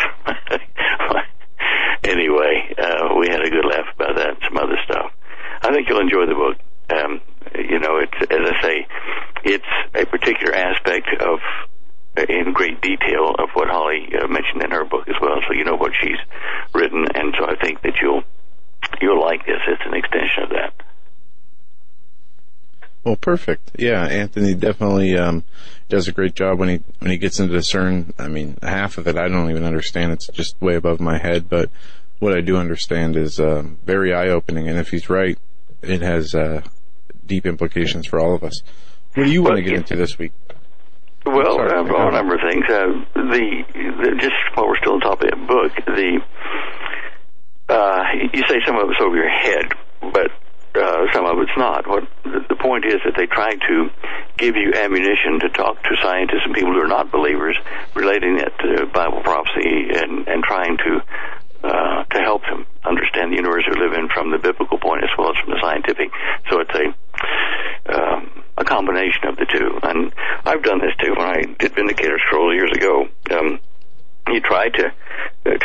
the academic as well as the individual that's just, every day most of us read the newspaper and it's kind of digested for us. But it's an attempt, and I think it's a good attempt to get the scientific community on board so that they will start doing what they need to as far as revising the age of the cosmos or the universe and how planets work and all kinds of stuff. So I'm hoping that it gets good circulation in the academic circles too. Anyway, now back to what we're talking about here today. Sorry. There are a number of things. As you said, you've looked at the show images page. One thing I did not get up onto the show images page, which is something that I was just looking at, probably 2 hours ago on the SOHO, the Solar and Heliospheric Observatory, which monitors the activity of the sun depending on the camera and the filter, but every few minutes. And I saw about, it would have been about 5 o'clock yesterday evening. Is that right? 17 hours the previous day. They say the same. No, it was at 5 o'clock today, wasn't it? No, 5 o'clock yesterday evening. There was a huge solar flare, coronal mass ejection, just bang on the right side of the sun, which would be the west side, the way they calculate stuff. But I think in the next day or so, we're going to see some activity in our magnetic field on the Earth. I was impressed with the concentrated stream of stuff that came out. It was mighty. Mighty. But anyway, if you do go to SOHO, look for the 6th of September and get the beginning and the end date being 6th of September right now, and get an animation of the stuff coming out of the sun. It's worth seeing. There's something else that's going on I'll have to investigate after we get off air, but I noticed in the images, the movie that they make of the images for the last 24 hours or so of the sun, there's a great kind of dark spot in the coronal mass or coronal rays coming out over the upper left corner of the image of the sun. And it goes back for several days, I think, probably maybe 2-3 days that this dark space appeared, and it's just a pronounced area where nothing's coming off the surface of the sun as far as, normal magnetic filaments and things like that. I'm wondering if there's going to be a coronal hole open up here in the next week. The sun is definitely doing some weird stuff, and so I wanted to put that in as a preface to talking about global weather changes as well as earthquakes and warfare and things like that. Where would you like to start, guys? You want to start on weather, earthquakes, volcanoes, what? Well, I see that you have Iran in the front, but we can start wherever you think's most important. Let's start with the volcanoes and the earthquakes, because this is something I've been watching closely the last few months, and this is something you've been talking about as well. Okay, well, on the show images page, at images 13 through 17, I guess. I'm just looking. No, let's look at 16 and 17. Those are images from the Yellowstone seismometers. And I saw something interesting. We had that earthquake in Oklahoma, about a 5.6. And about 30 minutes later, we had one over in the Juan de Fuca of 5.6. If you look at image 17, that shows the seismometers where they actually are over the Yellowstone Park. And you'll see these big red blotches on those graphs, and that shows you when the seismometer is recording a seismological event like an earthquake that is so strong that it pegs the needle. That's why it's flat on the top and the bottom of it. So you don't know exactly the amplitude of the quake that caused that or where it is unless you dig into, the earthquake programs or USGS or EMSC over in Europe. Now, what I found here was interesting. If you look at this picture that I've got up there, you'll notice the seismometers down toward the southeast end of Yellowstone Park. They show that thing, that kind of Oklahoma-type earthquake, at about, let's say 1/4 to 1/2 the length of of shutter that you see on the seismometers up in the northwest side at the Hagman Lake seismometer. You see that it records the earthquake longer, and Norris Junction does too.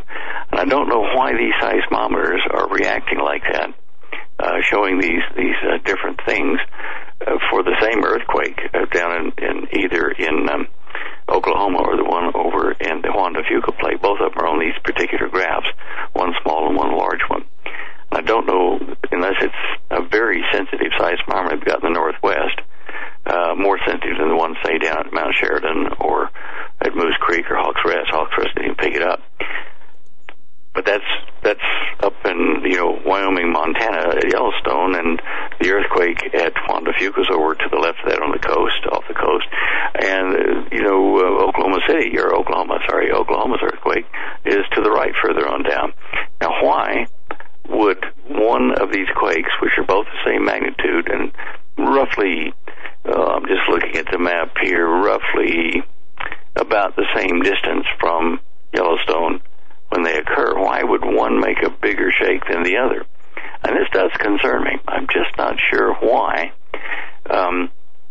they are recording more sensitively one that's on the coast there compared to the one that's in Oklahoma. And all I could figure was looking at the images I've got at image 10 and 11. These show together, they show the outline of the craton, the pedestal, if you wish, the solid, really compact and hard structure that supports the North American and Canadian plate, going down toward the mantle to where it becomes plastic. This is the columns that the nations or the continents sit on. Well, in image, let's see here, in the image 10, you see that I've got these little red contour lines that I've drawn around showing where USGS says it's fairly stable and not likely to have earthquakes. And certainly if you look at where the earthquakes in Oklahoma occurred, they're right close to a sensitive area. A more sensitive area, a stronger likelihood of strong earthquakes is over in the New Madrid Fault region.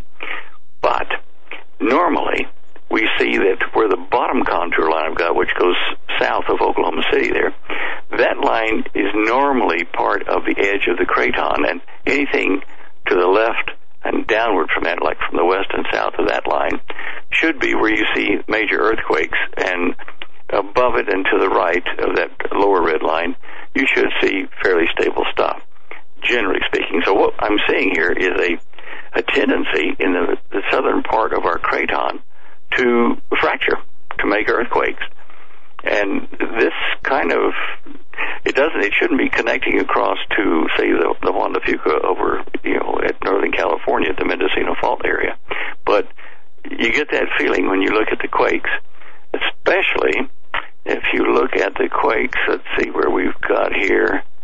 Yes, go to image 19. Earthquakes in the last 7 days over Richter 2.5. And you see there's one over kind of north of Florida. There's the Oklahoma City one, or just above Oklahoma City. And then we get on over to the Juan de Fuca. And there's a line almost going through that. So I'm wondering if we're starting to see more activity, that the craton itself is starting to fracture, which is not good. We're going to see more earthquakes, just like the Bible said, like in Matthew 24, like Jesus said, in diverse places. I think meaning where they normally don't concentrate, they're all over the joint. And if you look at the same image, you'll see that there's a yellow circle for a Richter 5-ish to 6-ish that's in the Pacific, South Pacific, but kind of almost equally spaced between New Zealand and South America. So that tectonic border is active. The one at the South Pole that I talked about a few weeks back, about where we had that Eltanin asteroid come to rest at the South Pole, that area of that stressed ocean bottom and mantle is also showing a lot of earthquakes. It's unstable. And that does link, although it has to take a couple of left turns, it does link to the ridge that rises up in the Atlantic, both the south and the north, and you see earthquakes there, and leading into Iceland and through it up toward the North Pole. So it's almost like that side of the planet is seeing some big stress relief. And when you get back up to in the map to where you're looking at the Rock of Gibraltar, there just in northwest Africa, near Morocco, you see a small yellow dot, which is probably about a 3 or 4, and to the left of that you see one that's much larger out in the middle of the Atlantic Ocean, and then up into Italy where it damaged all those homes and killed those people. And that shows that there's a connector, a stress relief coming from the middle of the Atlantic all the way over into the Mediterranean, which brings to mind what I talked about several months back about a new tectonic plate fracture forming between North Africa and, probably southern Florida, somewhere in that region there, and you can see how the earthquake patterns are indicating something is relieving pressure there. We may see a new plate tectonic border form, and that will be interesting as well. New Zealand had a 7.1. You know about that one. We had one over in the Atlantic. We've had another 6.5 or 6 up near the Russian peninsula up north of Japan.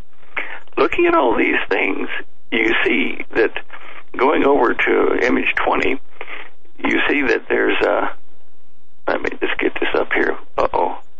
It's not linked right. Oh, that's sad.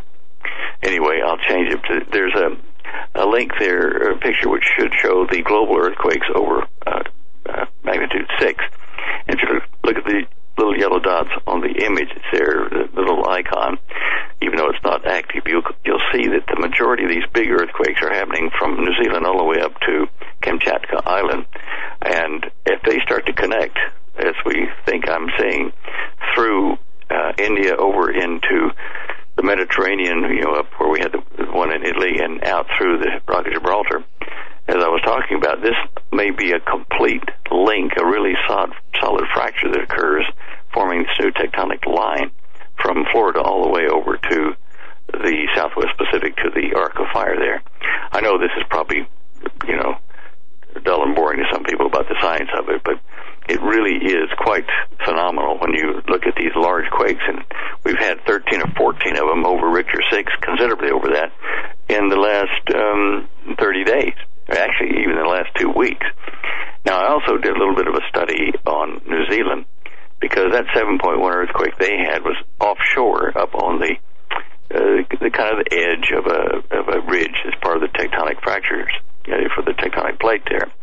I thought, well, let's just see. That was near Gisborne in the north of New Zealand, and it was a 7.1 earthquake 5 days ago. But then, if you look at the image 18, you'll see that I've got the history. You can blow it up. I've got the history for the last 22 years for New Zealand for major quakes over 6, and you'll see that Gisborne is normally a very active, strong earthquake zone, going as far back as 22 years.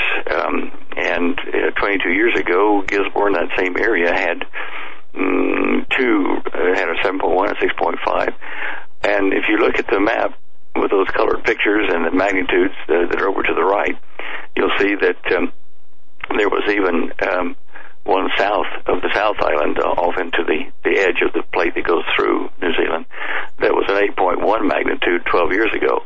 That area is becoming active again, in my opinion. That's why I looked at the history and put that up on the website there so that people could see that. And in addition to all this stuff, the earthquakes, we're seeing a rise, like a permanent rise in ocean temperatures. The image 14 will link you over to an article about the rising sea temperatures and the threat to Hawaii from this. And the reason it's a threat is because the sea rise temperatures are in the equatorial region and north and south of it in the Pacific, and they are definitely greater than they were 10 years ago. But there are some cooler areas north of that and off to the west of that, west of Hawaii. What this does is it lays the groundwork for super hurricanes or cyclones to form and probably threaten Hawaii directly. and that was a news article. It was on television there. I just put the image off the screen from that. But if you go to image 4, sea surface temperatures, that's today's image of the hot and cold zones of the sea surface, and that's what generates a lot of our weather patterns that come over the United States as well as everywhere else on the planet. If you look over to the east, the right side of that image, you'll see that the sea surface in the western edge of the Pacific is a lot warmer. And if you go over to the left side of the picture, it'll be to the east side of the Pacific, you'll see that Hawaii is on the edge of the hot sea temperatures today. But above that, we have that cooling zone, which allows the Coriolis forces and various other things involved in making hurricanes to really wind up things to the west of Hawaii and moving over toward Hawaii and toward the Central American coast and Mexico. I go back over to image 6. Now this, I put a comparison of the deviant or anomalous temperatures in 2006 compared to today, same within 2 days at the same date of now. This is comparing 10 years ago to today. The top picture is what we see today for the weird, anomalous high and low temperatures across the sea surface all over the world. And in the lower image, that's 2006. Now, what you'll see is that right where Hawaii, the chain of islands are, there in the middle, a little black chain, and that the temperatures were relatively coolish, anomalously cool 10 years ago. If you look at it now, what used to be that cool area has diminished to almost nothing above Hawaii in the top picture for today's date, and down at the equator, it's very cold. And this produces the extremes of hot and cold, which can wind up some really serious cyclones and hurricanes. And it's not just Hawaii that's going to see these. I predict they're going to come in and hit Mexico, and they're going to move up toward the Baja as well. So we're going to be threatened by hurricanes or cyclones, tropical cyclones, as well as hurricanes over on the East Coast, in my opinion, anyway. We'll see. Time will tell. If you look at the image 5. On the East Coast. Say again? Your hurricanes on the East Coast, you said. Right? Yeah, and what I call landicanes. I think we'll see more of them come over the land like they just did, and tear up real estate there. You really get the opinion, if you're a Bible student, that God is starting to drop the hammer on the United States, and certainly we deserve it. But the climate change is really hurting our food production. It's hurting people and property. And our water shortage, and we've been draining the aquifers to grow crops in California and the Midwest. Our water is being depleted. We're not getting it replenished, and the aquifers are draining. Some of them take 1,000 years to restock. So all of this tells me that the good Lord is angry at us. And if you look at that image 5, you can blow it up by clicking on the picture. You see really nice clear blue lakes forming. There are thousands of them forming in the South Pole at the Antarctic ice over the land in the glaciers. And if you click at the text beneath that, you can read the article. The scientists are really concerned. Over the last 5 years, they've been studying that Greenland, like the Greenland ice sheet, has lost a trillion tons of ice between 2011 and 2014. And at the Antarctic, as I just said, they're worried about the fact that they've got thousands of these blue lakes forming because of the rise in the temperature of the planet. Obviously, the sea temperature rise, which I showed you. But they've found 8,000 of these little blue lakes have already formed in the last 13 to 16 years. The ice shelves, if they're actually touching the water and into the water and displacing water, won't cause a rise of sea level.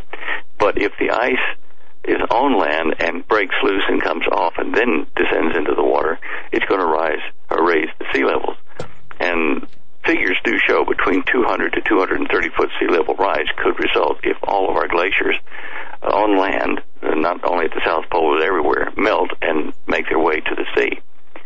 This definitely would take us back to what I put up a few months back, probably last year, the maps I made showing where that kind of a sea level rise would move up into the United States along the coastal regions.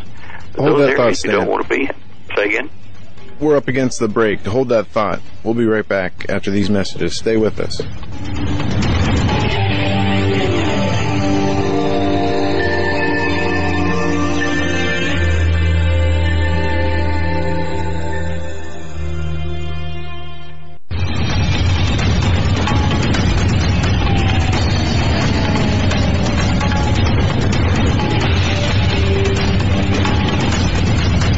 Right now, this segment, closing out this segment, opening up the new segment, closing out the program, is Stan Deyo, StanDeyo.com. Folks, visit StanDeyo.com, in particular the show images, and of course, visit the Holly's book, Prophetic Perils, also Dare to Prepare. And speaking of preparation, let's talk preparation just for a moment. Folks, have you gone to MinutemanStove.com? Have you gone there? MinutemanStove.com. Think about that. MinutemanStove.com. Commit that to memory. The Minuteman Rocket Stove. It's a perfect survival stove for you and for your family. A lot of times people don't think, for example, about Minuteman Stove or how you're going to cook your food. And you think, well, I can do it over an open fire. I can do it somewhere else. Look, we've got the perfect selection of product for you. The Minuteman Stove is a biomass burning stove. It only requires a very small amount of wood and twigs and sticks and twigs for your fuel.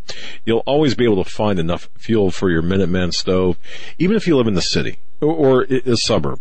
It uses less than a tenth of the fuel required by an open fire for cooking, and the fuel is small diameter, requiring less labor, no tools to process. You don't need chainsaws or anything like that. The Minuteman Stove is fully insulated with ceramic refractory installation. This focuses the heat in a certain area that results in cooking power comparable to a kitchen stove. It's fantastic. It can also be used as a picnic table, for camping, because of the outside of the stove only reaches about 200 degrees in temperature. This is a well-made stove. It's made in America. It's made by Americans for preppers. Everyone, they're handmade, battle-proven, and extremely rugged. Minuteman stoves come with a 2-year hassle-free warranty, which to date no one has ever used. Visit MinutemanStove.com. That's MinutemanStove.com. Now, we left off, of course, with Stan Deyo talking about the earth changes. And isn't it great, folks, that this program, and I love this about this program, but I love this about our guests, in particular Stan Deyo, looking at the news through the lens of biblical prophecy and earth changes through the lens of biblical prophecy, not some BS, politically motivated agenda, initiative, narrative. So let's get back to Stan Deyo. Stan Deyo from StanDeyo.com. Thanks, Stan, for okay, yeah. While we were in the break there, I managed to go grab up that map that I've made about the sea level rise. And if you go down to image 23, refresh your page and go to image 23, you'll see it's a small version of the large map I made. And pay attention only to the right side of the map, the blue on the right side of the map, because that one shows where a 200-foot sea level rise would put water encroachment into the United States. And you can see that unless you live in the Appalachians or the Rockies, well, that's Rockies and east of there into Kansas. It looks pretty good, but half of Texas, if not all of about half of Texas, and then all of Louisiana, Mississippi, Florida, up the coast, all the Carolinas, all the way up to portions of New York State as well, and up to the Great Lakes, show that the Great Lakes probably empty straight into the Pacific through the New Madrid area up the Mississippi Valley. That is in the extreme case where all the water and the ice on the planet melts and goes into the sea. An estimate which is conservative. Some estimates say 220-foot level. But if you live in these areas or close to them, you might think about your long-term goals and buy yourself an inner tube or something so when you sleep you can see whether you're going to float out the next morning. But anyway, that's the map I I do have a higher. Stan, I just got to ask, living on the shores of the Great Lakes, I mean, on the shore of Lake Erie, for example, are you talking that when the Great Lakes empty, or if you want to phrase it that way, I mean, how wide? I mean, where's it going to empty? I guess, or where are they? Are you looking at the image? Yes. I mean, specific to that image, I'm trying to. Well, I guess I'm hoping more than anything in this question, but okay. Well, go ahead. I'm looking at the image. Well, you're looking at Lake Erie or Lake Michigan? Where do you want to look? Lake Erie. I figured as much, right? Yeah. Okay. Well, Lake Erie there is on the kind of the bottom to the right a bit, and it does show just by the altitude maps we've got. These are rounded figures. When they made this map that I used, in the USGS, they can be off by 5 or 10 foot, something like that, in certain places. So if you look at Lake Erie, you see that the water from the Lake Huron empties straight into Lake Erie, and of course the Lake Ontario will do the same thing, and the St. Lawrence. Yeah, okay. I'd say that if you see those light blue areas coming off of Lake Erie and heading kind of west-southwest, heading towards the Mississippi River Valley, that little blue area there would be where the water would encroach. Okay. Where do you live in relation to that? Well, far enough east of that. If you look where the two lakes are, where Niagara Falls would be, so down from there, I guess, regardless, it's just going to be a mess. I mean, Yeah, I think so. And, right. and I mean, I don't know which way the water will flow. I guess it'll flow down and out toward the St. Lawrence Seaway, would it? Or does it go the other way? The St. Lawrence Seaway used to come in this way. I don't know which way the water would flow once it's finished. Right. But this is where we're heading if things keep heating up. And certainly if you've got 8,000 lakes already forming in the ice cap at the South Pole, and most of our Greenland ice, 1 trillion tons of it has disappeared over the last 16 years, or slightly more than 1 trillion tons now. You got to realize that this is a real possibility. This isn't tsunamis. It's gradually going to be rising up, and you'll feel it lapping at your feet and think it's time to get a boat or, get out of Dodge. But this map is, to the best of my ability, what I could do to show people in these areas that perhaps they should think long-term about going somewhere else to live. Even in Australia, when we were down there in the middle of the 90s, Holly and I noticed on the news they were saying down there to people, don't be buying property on the Gulf Coast, on the eastern coast of Australia where people like to be on the beach. Buy further inland so that you don't get property damage or loss by rising sea levels. And that's the government telling them down there. They wouldn't do that here, but, in place of the government, I'm telling you, this is the hard data that I've put together.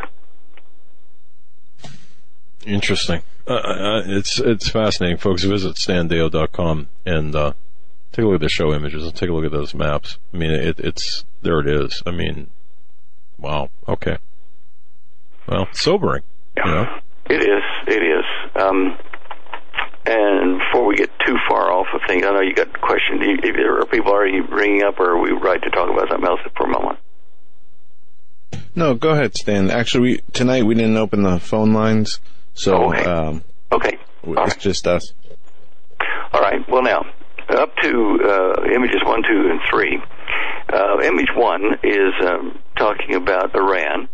And Iran is going to be a major player in what's happening in the Middle East for the next few years, I'm pretty sure. Now, we've in the past looked at General Qasim Soleimani, and he's been wounded and recovered, and now then he's running the intelligence operation for Iran. But now, where they're doing a lot of their intelligence gathering and operating is not in Iran. It's in Damascus in Syria. And it's in a place called the Glass House, which we'll talk about in a couple minutes. But they're fighting the Islamic State, the Iranians are. And this is odd, but that's what they're doing. And the Saudis are doing it. They're fighting the Islamic State, but the Saudis are also against Iran. The United States is supporting Iran behind the scenes, even more so, in fact, in violation of the treaty that we signed with them. So what I'm saying is Iran is an important place to watch. It's not the only important place. Certainly Turkey is important, Israel is important, Saudi Arabia is important. Germany, Russia, Syria is the battleground where it's all going to start. And I think before you can blink an eye, we're going to see action over there. That's you can go and read the article by clicking on the text there in image 1. Country holding its own. Yeah, I've often said that World War III, and I've held this position ever since Libya, that World War III is going to start in Syria, not Iran. That's not to say that Iran was not going to have anything to do with it, but it's going to start in Syria. And I think that your collective intelligence is substantiating that. Yeah, and look, with the Obama administration letting the Iranians produce, enrich uranium, so they can make a plutonium bomb or weapon of some sort, and stockpiling heavy water, they're letting them do that now. It's not 10 years from now. They're doing it now, just under the radar as far as the news is concerned, but they are doing it. And, WorldNet Daily has picked it up. The Israelis have picked it up, and they're trying to get that out to the world press to say, look, what is the U.S. doing? Well, the U.S. is underwriting Iran, thinking that they can be friends with them because they are enemies of their enemy type thing. But Iran is in Syria, in Damascus, and their whole Middle East intelligence operation under the direction of people like Qasem Soleimani is based there. And you can see why in the Bible they're going to destroy Damascus. Somebody is going to nuke Damascus, and overnight it's going to become a ruinous heap. And, it's either God's going to do it with a volcanic eruption, because they have them in that area, believe it or not, which buries Damascus overnight, or somebody's going to nuke it overnight. And you can see why now when you see what they've got there called the glass house. That's image 3. You click on the image, you can see a blown-up picture of what's in the article if you click the text beneath. And that's located right there in Damascus. You can see it on Google Earth from the photos there. It's right near the Damascus airport, just a little bit out of town from the airport, but it is there. And this is, now becoming public discussion in the news. I'm sure that our intelligence agencies have known about it for probably since they started laying the foundation for the building, but anyway, that area there, as you were saying, Doug, is pregnant with starting World War III. It's just so many countries are there. I mean, Turkey's got an interest in it. Russia's got an interest. Syria, Assad has got an interest in it. Iran's got an interest. And the U.S. is probably going to be boots on the ground there in great numbers if this continues. And all that area is part of where the giants used to live, where Og lived, the last of the giants. And that's where the angels came down too. Mm-hmm. The fallen ones, the 200 that they spoke of in the Jubilees. Consider that, folks. With that pause, consider the ramifications or the implications. So, anyway, that's telling us that we're very close, and I've been watching the news, I'm sure you have too, about Hillary Clinton. She's obviously got an illness of some sort, whether it's life-threatening or would impair her job as president is debatable. But the rumor is that she's suffered a series of small strokes. But those TIA, those mini strokes? I think so. That's what they're saying. But whatever it is, she for the last 230 days has avoided press conferences, and it's probably because she, can't spend a lot of time in front of the cameras without kind of, going to the bathroom or something to, be ill. And I'm just guessing at that, but I'm wondering if we ought to throw that contingency into the mix, saying that this might be another reason that Obama suspends the election so that the Democrats can re-caucus and find a replacement for her if she gets too ill. you don't want a president up there that's blacking out or falling over and knocking herself out from strokes and things, in the middle of a war. So it might be something we put into the mix in addition to a Middle East war. It might be that Obama suspends the elections long enough, for him to stay in power as long as he needs. And I had mimicked and mocked the Hillary, Diane Rodham Clinton, the act, the witch, her behavior. But the mocking should be at the facilitators of this, of how they're hiding this or trying to hide this, or looking at this and saying, hey, everything's fine. And if you dare mention this, my goodness, you're a conspiracy kook. But yes, I mean, the ramifications of a Clinton dropout or any type of dropout, change of ticket would certainly create a constitutional issue there. And that's what I'm mocking is the fact that people are just, Stan, they're just too brainwashed to understand the truth. I mean, anyone who believes this is allergy related, a 4-minute coughing spell and multiple coughing spells, really get your head out of wherever it's at, because it ain't supposed to be there. But you're right. I know. Yeah. But I don't wish that on anybody, even though I disagree violently with, the Clinton philosophy and what they've done in the past. But, she is sick. She's ill from something. You can just tell that. I saw a video here it's a YouTube video that a guy's put up. I'm not familiar with him, but it was a phone video. Somebody was on the plane with Hillary with the news crew, and had the news cameras recording her and asking her questions. She started to cough, and so I think it was on Fox FNN type news, and they didn't show the last part of the interview where she had to be excused and held back to the restroom at the back of the plane. She was coughing so violently.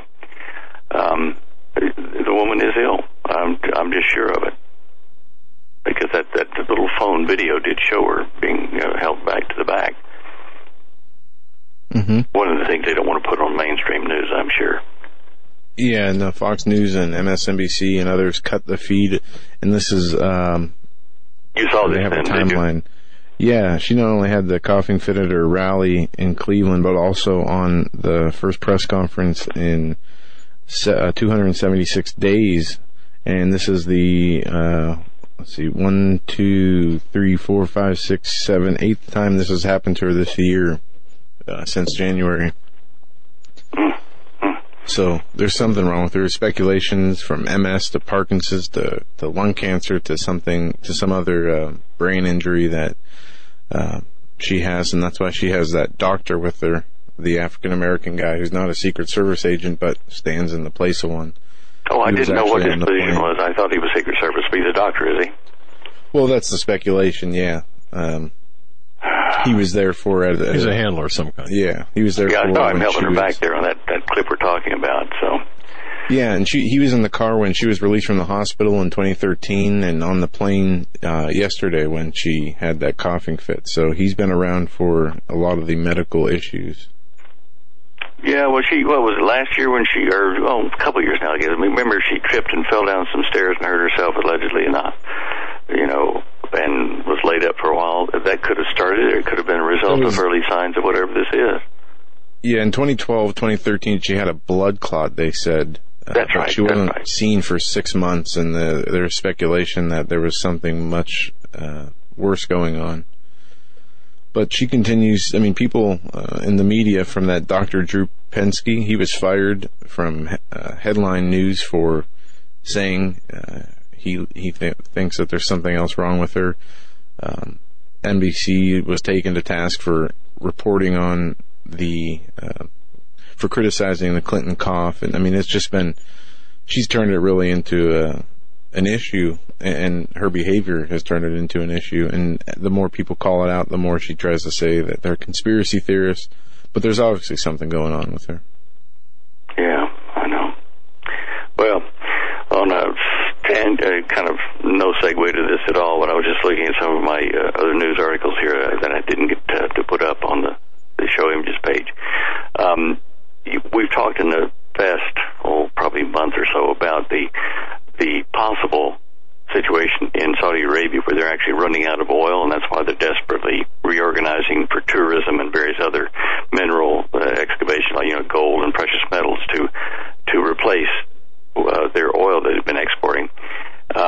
And with that, even though we see the price of oil is down, but the news is now saying that the Israelis are getting offers to be customers buying their oil and gas from a number of countries that used to be solely dependent on the Arab oil supplies. So the rumor, I think, is true. The countries that, they need the oil. We need the oil. Everybody else needs the oil to function in this industrialized world that depends on it. And if they're going to Israel now then to buy their oil, this does tell you that the Arabs are in trouble as far as reserves.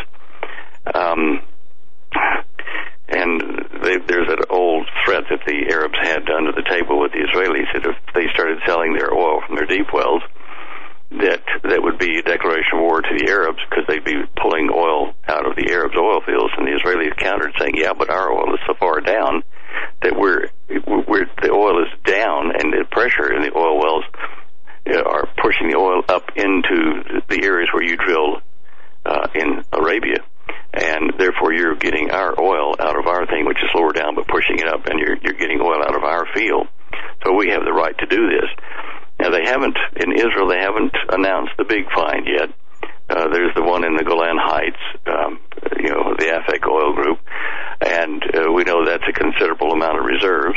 And then, of course, they've got the gas fields in the Mediterranean there offshore from Haifa and part of what's Lebanese territory.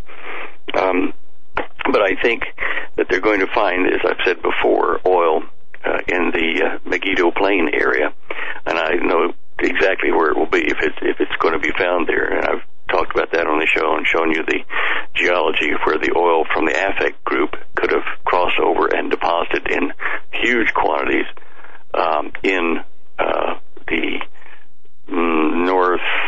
the north portion of the Jezreel Plain, where the Armageddon battle is going to take place. And that might be the cause for the war occurring there, the last one, at the Armageddon crisis at the end of the tribulation, over the oil fields. Control of that. I don't think the Chinese will be involved in that to start with, but they'll end up coming over that way to try to pick up the pieces after everybody else in the Arab and European world and whoever's involved in what's going to happen over there is beat themselves to death. It's the old thing, Sun Tzu and the Genghis Khan, they all use that concept in war. So the Chinese are going to lay back until we beat ourselves silly and then come in and try to pick up the pieces.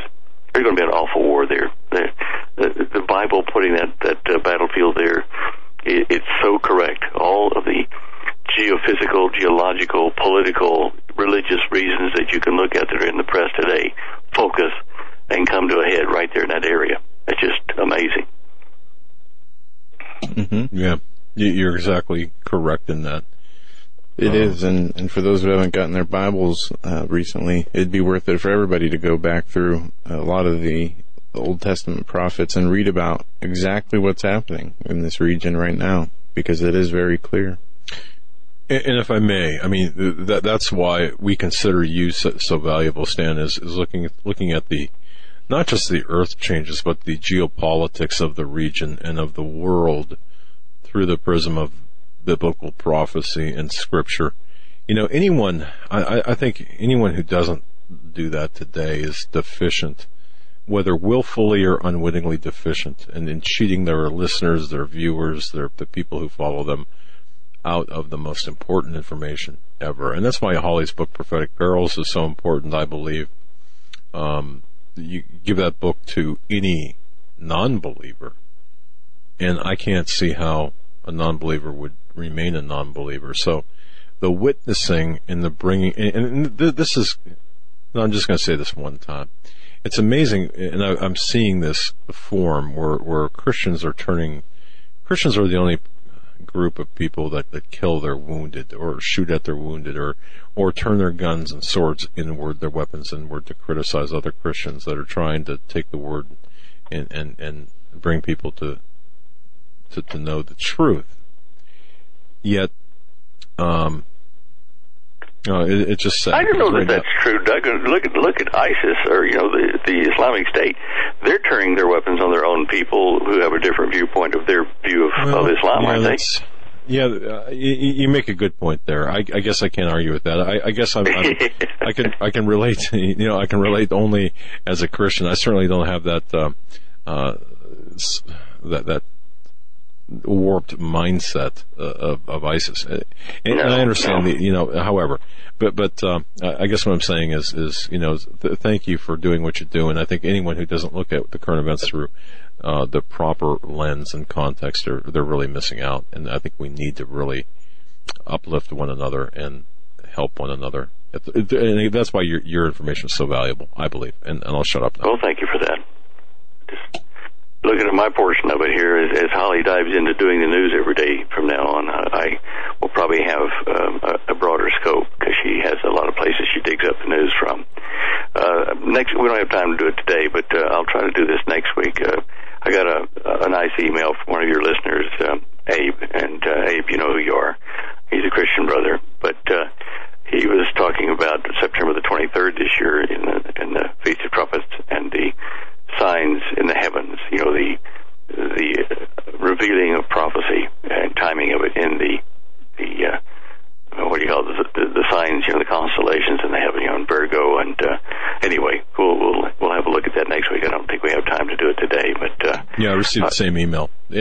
Fascinating, by the way. Yeah. Did you cover it at all, or did you just look at it? No, I just looked at the email. Yeah, well, Holly asked me about it this morning, and I'm thinking, maybe we better have a look at that. It's quite a good argument, and I'm thanking you for that, Abe. Appreciate it. We have a great audience, and thank you, each and every one of you who have sent emails of information. If we don't respond, it doesn't mean we didn't read it, because we do. It's just the volume that we get is just tremendous. But thank you. But yeah, indeed, we need that needs some coverage, I believe. You're right. Okay. Well, that's it for me this week, guys. I've run to the edge.